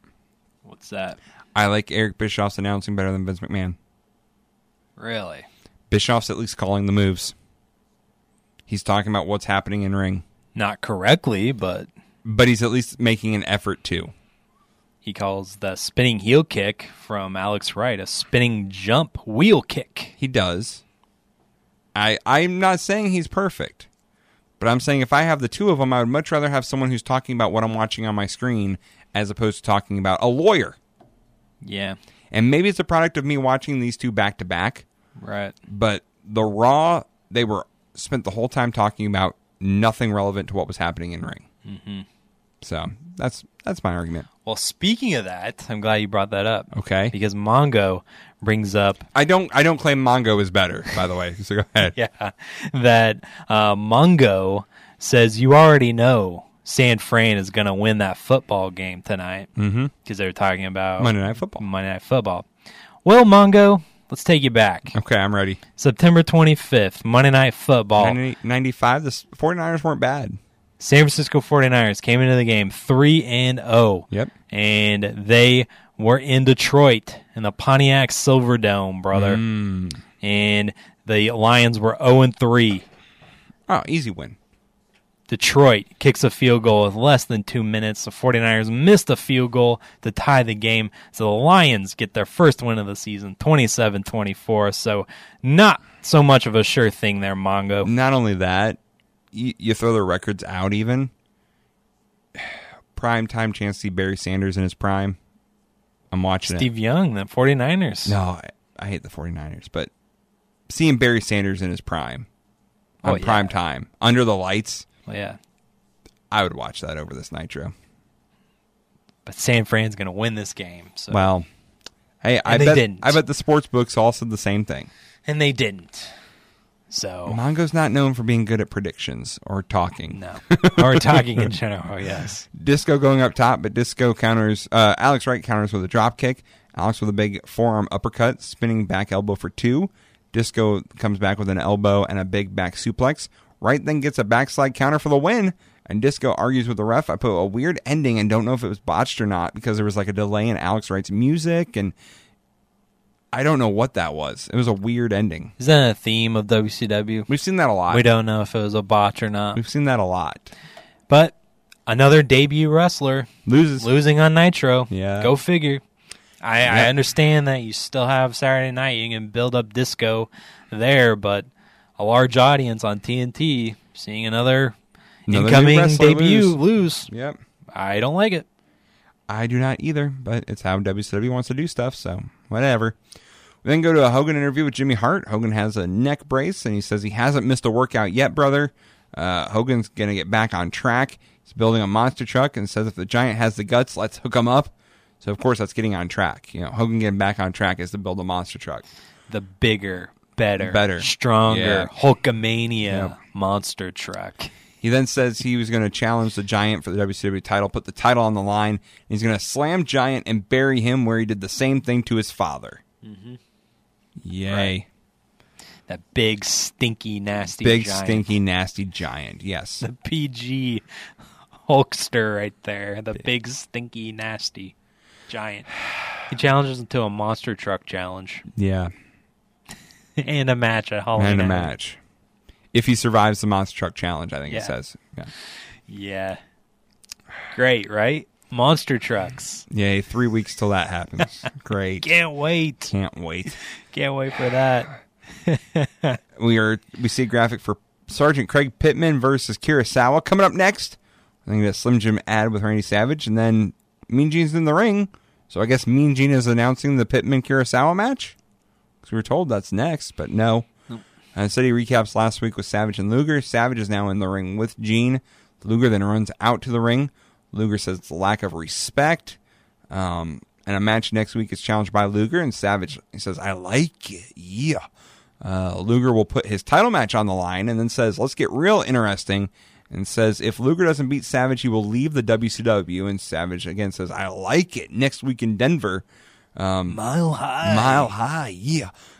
Savage then goes to shake Luger's hand, but they don't shake hands. Instead, Luger kind of pats him on the shoulders. Then we go back to Bischoff, who doesn't even mention what just happened and instead started talking about Halloween Havoc and Machine vs. Machine. Right. It just happened. Pump next week, saying, oh my gosh, what a match. Nope, instead, Halloween Havoc, Hogan, Giant, Monster Truck. Machine versus Machine. And then Man versus Man. Jeez. Yeah. So then we get... let's see. I love how Luger and some people do it too. They call it the WCW. Oh, yeah, because it's the WWF. The WCW. Because it was the WWF. I like it. So they got to say the WCW. So they're equal. Yep. Then we get Sergeant Craig Pittman versus Kurosawa. And Travis, last week you said, who is Kurosawa? Right. I'm going to tell you who Kurosawa is. Kurosawa is Manobu Nakanishi. Okay. Known in New Japan more so than WCW. He made his first appearance in New Japan October 1992.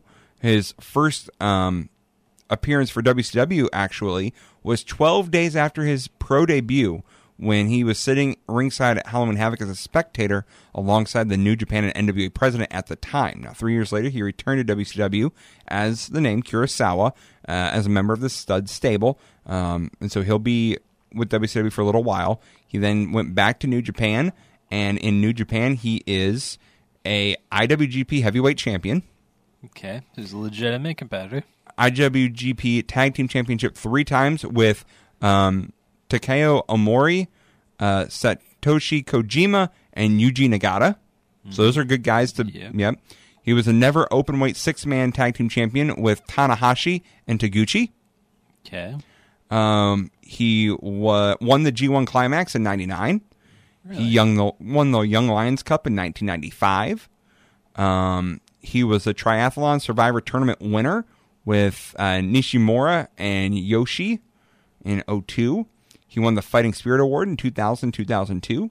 He had the best tag team bout in 2000 and 2002 as well. He was ranked 185th in the PWI 500 in 2010. Wow. And then he did some stuff with Pro Wrestling Noah, some Zero Max, and he is 0-1 in MMA and 0-1 in kickboxing. Even an MMA fighter. Yes. He retired. He said his farewell at the Tokyo Dome this year, 2020. He lost a pre-show tag team match with Yuji Nagata against Tenkozy, being pinned by Kojima with a lariat. Nakanishi would announce his retirement 3 days later, scheduling it for a February 22nd Corkin Hall show. He said that as a result of a neck injury that he has sustained in 2011, he hasn't been able to wrestle to the level he wanted, and rather than drag things out, he wanted to draw a line in the sand.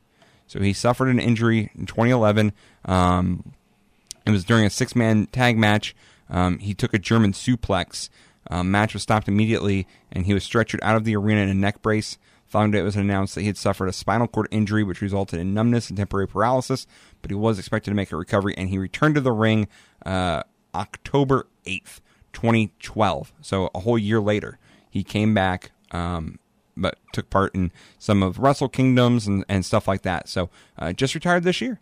Wow. Yeah. So he's actually a legitimate competitor here. Yes. In the WCW. He participated in the 92 Summer Olympics in Barcelona and placed 11th in amateur wrestling. Wow. So, yes, he's an amateur... MMA fighter, amateur wrestler, IWGP champion, G1 Climax winner. Trained by Kensuke Sasaki, Hiroshi Hashi, Joe Malenko, and Karl Gotch. That's not a bad 4 guys to be trained by. Yeah. Yes. So there you go. Learned something about Kurosawa today. I bet you didn't expect to. Nope. Didn't expect it. And now look at him in WCW with Colonel Robert Parker. Yeah. This is Young Lion. He's a Young Lion here. Young Lion. Okay. He's facing Sergeant Craig Pittman, and I put in my notes, I guess Pittman is a face, but at Fall Brawl he was the heel, I thought. So who knows what he is? Yeah, he gives him, Bischoff calls him Craig the Pitbull Pittman, and I said, no, the Pitbulls are on the other show. They should try to bring them in to team up with him. No? Okay. No. Pittman with a headbutt, a second headbutt, and Kurosawa's down. Pittman with an elevated armbar, throws him overhead. Kurosawa comes back with some kicks. Pittman sent to the floor. We get a baseball slide by Kurosawa. Kurosawa exposes the floor and slams Pittman on the floor. Kurosawa with a judo throw. And when he drops Pittman on the concrete floor, Mongo says that splatted like grandma out of the wheelchair. Yes. Shut up, Mongo. Mongo really had something weird to say about his grandma or the grannies of the world. I'm telling you. What's wrong with grandma? If I could, I would watch WCW on mute. I can't. Yeah, it's not great. Kurosawa with an armbar over the shoulder, arm breaker over the shoulder, and another one. Again, armbar. Pittman with a counter with a back body drop to the floor, and the referee allowed it. That could have been the end of the match, but the referee allowed it. So, because he backdropped him over the top rope. Right. Pittman sends Kurosawa into the apron. Pittman brings back in Kurosawa. Belly-to-belly suplex by Pittman that didn't look awful. Pittman looking for the code red, but Kurosawa was on the ropes. Kurosawa counters. Pittman then counters back with a gut-wrench suplex and a German suplex for the win by Kurosawa. I didn't think it was the 3, but the ref said it was. I thought Pittman was in the ropes, but ref's decision is final, so that's the win for Kurosawa. Yeah, German suplex. With the bridge. Didn't look awful. Course. Well, the guy is being hyped up as an arm guy. Yeah. 2 guys yes. who are famous for arm submissions. Mm-hmm. And you finish it with a bridging German suplex. Not only that, makes sense. But Pittman was like trying with his hands to reach the ropes. Yeah. So he was moving Kurosawa the whole time. Yeah. It was just a weird ending. Mm-hmm. That's WCW, where the weird endings are. Mm-hmm. That should be their tagline. Kurosawa stays in the ring after the bell to meditate. Yes, he does. And Heenan shush. Yeah, Heenan says shh. He's meditating. Shh. We then come back from commercial. Mean Gene is in ring with Arn and Brian Pillman. Pillman cuts a pretty nice promo right here. He says that Flair is begging on his hands and knees for a partner. Pillman says that they have the right to bear arms, the right to assemble, and at that point he puts up the 4 Horsemen sign, and the right to destroy and hospitalize anyone they want. Yeah, I didn't know that was a right. A right to hospitalize. I think it's on the back side of the Bill of Rights. Yes. Yeah, small print. Yes. Arn then cuts a promo. He says that Flair is upset because the better man won. Arn says, better man won, Flair. He says that Flair is a great wrestler, but if this is a tag team situation, Arn is better. Which you can't argue with that. Yeah. That's sound logic. And then he wonders, why can't Flair find a partner? And he brings up Flair's past about he's asked Randy Savage. Well, you slapped Savage's 70-year-old dad, and how 4 years ago you turned on Sting and nearly crippled him. And he says, what goes around comes around. And he says, it's coming around for you now, Flair. Yeah, he says that now that Arn isn't in the corner of Flair, what comes around goes around. It was. I like this segment from these two. Yeah, it was cool. The first time I think we'd heard from them since Fall Brawl, so it was nice. Right. I did note there are lots of empty seats on the hard camera side. Yeah, I did notice that later on as well. We then get Saturday Night hype. Are you ready for Saturday Night, Travis? Yeah, 6:05 Eastern. Dusty's the co-host. That's what's leading off. That's the thing to be most excited about for Saturday Night. Dusty is your co-host. Yeah. Sting takes on Johnny B. Bad for the U.S. title. Okay. And the American males will be in action, and Kevin Sullivan and the Giant will be there. Can't wait. Can't wait. Can't wait to see their response to Hogan's challenge. We then get a recap of Savage and Sullivan from Baywatch again, only this time they cut out Flair helping Savage. Of course. So we just wanted to see Sullivan beat up Savage. Savage comes out, and I put, hearing Randy Savage's music gives me all the feels. It just, hearing that, ooh, yeah, dun, dun, dun, dun, dun, dun. It's good. And I have a hot take here. You ready? Okay. I like his WCW theme better than his WWF one. Ooh, no. The guitar, I like the upbeat rock version of it than just the Graduation theme. It's classic, man. The Savage WWF, that's just classic. I don't like it as much. I still like it, right? But I like the WCW version better. Right. Yeah. Plus, it starts out with Randy Savage going, ooh, yeah. Yeah. WCW's theme isn't bad, but yeah, can't mess with the classic. That's true. But when Randy Savage comes to the ring, Bobby Heenan is acting like he just stepped in Pepe's dog shit. Yeah, I was just going to try and skip over that, but thank you for bringing that up. No problem. Can we get Mongo in the ring, please? Can we get him in there? I'm ready. It's going to be a while. Going to be a little bit. Zodiac's out at ringside. Savage starts off hot, but Sullivan gets in the ring, and Zodiac attacks Savage on the floor. Sullivan's now in control. Sullivan throws Savage out to the floor. This match might as well be called Sullivan versus Savage on the floor, because most of it takes place on the floor. A lot of it does, yeah. Savage gets crouched on the rail, and then gets clotheslined off. Savage gets a boot to the head, another. Sullivan's preventing Savage from getting in the ring. Savage counters, but Sullivan is still in control. Savage then gets thrown again to the floor. Big running punch by Sullivan, but Savage... Before that, WCW, where the big boys play. Drink. Nope, sorry. I didn't drink. Hey, everyone is encouraged to participate in this. I didn't make note of that one, so I'm glad you did. Whenever they say where the big boys play, take a drink. To be honest, Travis, you're going to have to be the one on that one because I cannot listen to the commentary team. Water, soda. No. I'm going to do an alcoholic beverage, but I just tune out the commentators. I can't listen to them. Oh. So I just tune them out. So you're going to have to be on big boy alert. Yep, I am. Savage backdrops Sullivan on the floor. Savage with the double axe handle in ring. Savage then sends Taskmaster into Zodiac. And then Savage just randomly throws the ref, and they throw the match out. It's a DQ. Yep, because he's crazy. He's crazy. He snapped. He slams both Sullivan and Zodiac, an elbow to Zodiac because Sullivan moved, but out comes the Giant. Savage doesn't see him. Giant with a choke slam to Savage. Then a jobber comes out, and he gets choke slammed. The jobber has a name. What's the jobber's name? I didn't catch it. Frankie Lancaster. Okay, Frankie. He gets choke slammed. Mark Stars gets in the ring, but he gets choke slammed. Yeah, that's Mark Starr. That's Mark Starr. Who's Mark Starr? Alex Wright then is up top, but he gets caught into a bear hug and slams him down. Luger is now out walking, not running, taking his time. Giant hits another choke slam on Savage. Luger then stands over Savage and looks like he's going to grab Savage. Right. But Giant instead grabs Luger. And Luger kind of throws hands with Giants a little bit, and Giant chokeslams Luger, and Taskmaster is pissed at Giant for attacking Luger. Yep. So Sullivan is pissed. Yeah. Like, hey, big guy, you shouldn't have done that. Shouldn't have done that. I wonder why. I wonder why, yeah. I wonder why. Exactly. And, here in 95, Giant's chokeslam looks a little bit different. Yeah. He kind of falls down on the mat with him. Yeah. I like it. I think it adds a little bit more impact to the move. So I think it looks cool. They are getting ready to go commercial. They're hyping Luger versus Ming, and I made note they need to get a new picture of Luger because it's a 90-91 picture of Luger that they use for the... Yeah. You need to update that a little bit. He's been here a couple weeks now. Right. Let's get a new picture of Lex Luger. Yeah, I could see that. Because he does not look the same as he looked in 91. Like he's... Yeah. Yeah. We then get a Halloween Havoc hype video, and included in that video was video of Vader getting beat up by Hogan multiple times. I didn't catch that. So, what's the Vader status again? The only thing I noticed is that in this promo they call it the Sumo Monster Truck Match. You can call it whatever you want. But that's the first time it was mentioned. I'm not hyped at all. A Sumo Monster Truck Match. I'm dreading that. The next two pay-per-views from WCW, I'm dreading. The next two. The next two. Three. I'll take Starrcade. No, I don't like it this year. I've seen a little bit of it before. We'll get into that, but I don't like it.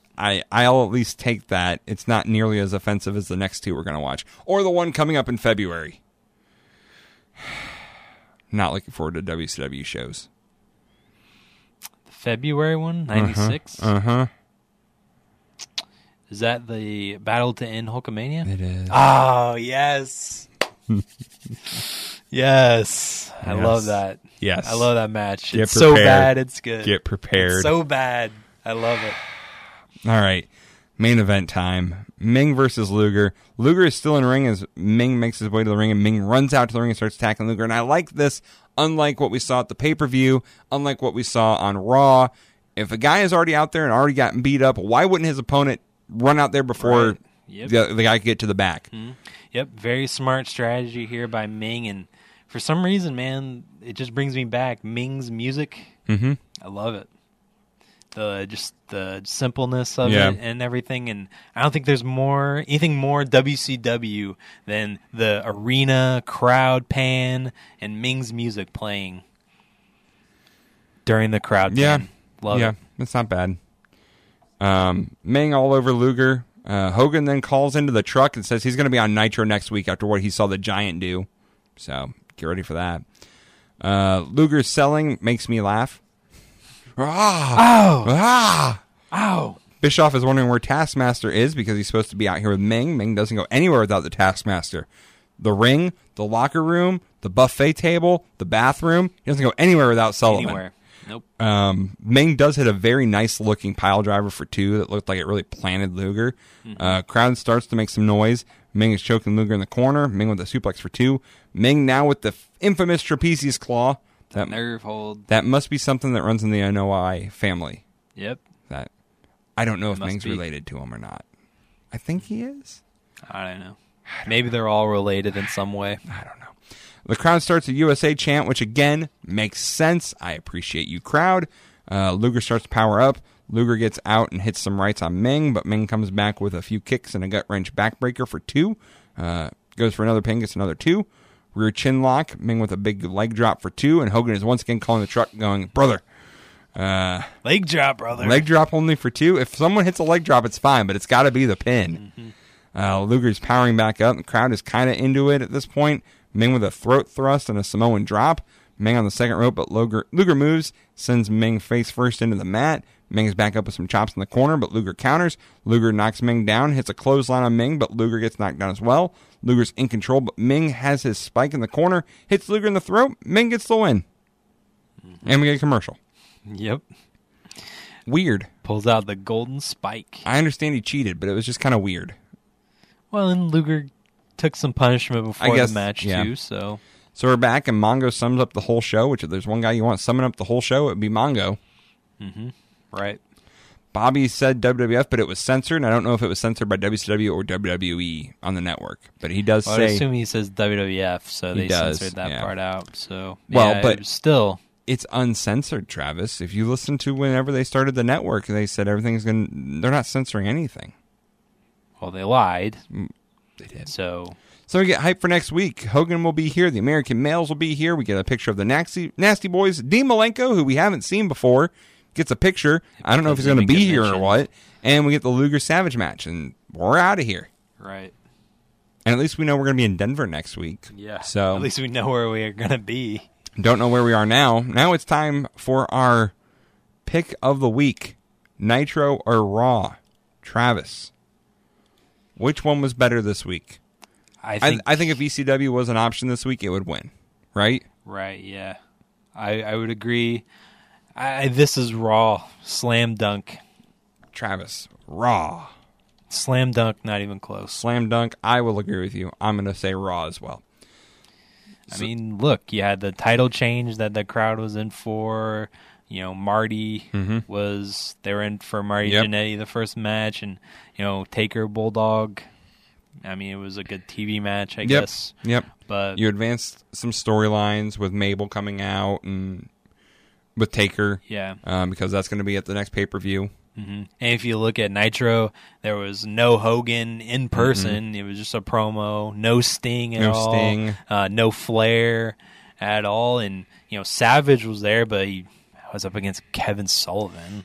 And I was confused by that when Savage was getting beaten down. I'm like, where's Flair? Where's Sting? Where are these faces? Right. Especially Sting, because we had seen Sting and Savage, you know, being buddies. Yeah. Why isn't he coming out here to help his friend? Right. Nowhere to be found. I agree. Instead, they're going to send out Mark Starr. And Alex Wright, who already wrestled earlier in the night. I mean, at least he won. It would have been really dumb if they sent him out and he lost, but maybe that's why he won. That's why he beat Disco. Build up the run. Got to build him up so he could come out. That's like I'm fearful to tell you some of the future, Travis. I don't think the WCW was that smart to do that. I'm fearful to tell you this future, because what was one of the things you said you liked about Raw? The tag, right? Okay, next thing. The Marty. He's just getting built up to lose. Well. Spoiler alert. At the next pay-per-view, he's facing Goldust. So. Well, still, Goldust debuting. So.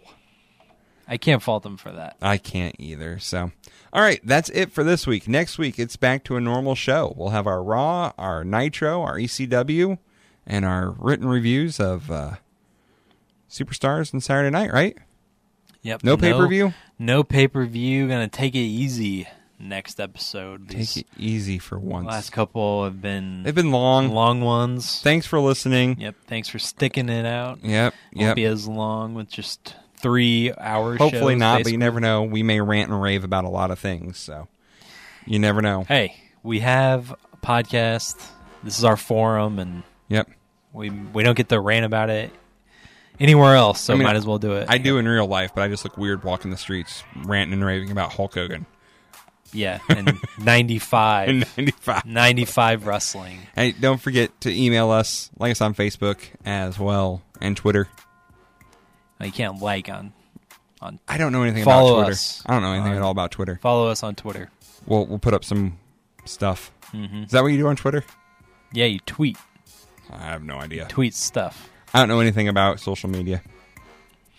Well, luckily I do, kind of. I heard a great description of what Facebook is. Are you ready? What? If you think of Facebook as just a bunch of homeless people yelling out, it is so much easier to digest. Yeah. That's all it is. Mm-hmm. It's just, hey, I'm over here. Look at this. And it's like, okay, you're just a crazy person who lives underneath the bridge.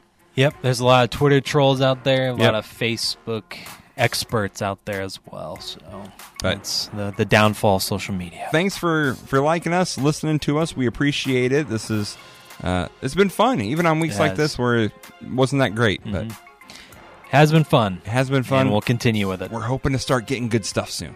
Sometime we're going to get to the good stuff. Sometime. Hope it comes soon. Hope it comes soon. You and me both. All right, that'll do it for this week's edition of the Two Fans Review Wrestling Podcast. Make sure you join us next week. We drop episodes every Tuesday, so you're going to have to check that out. Until then, thanks for listening, thanks for downloading, and we'll see you.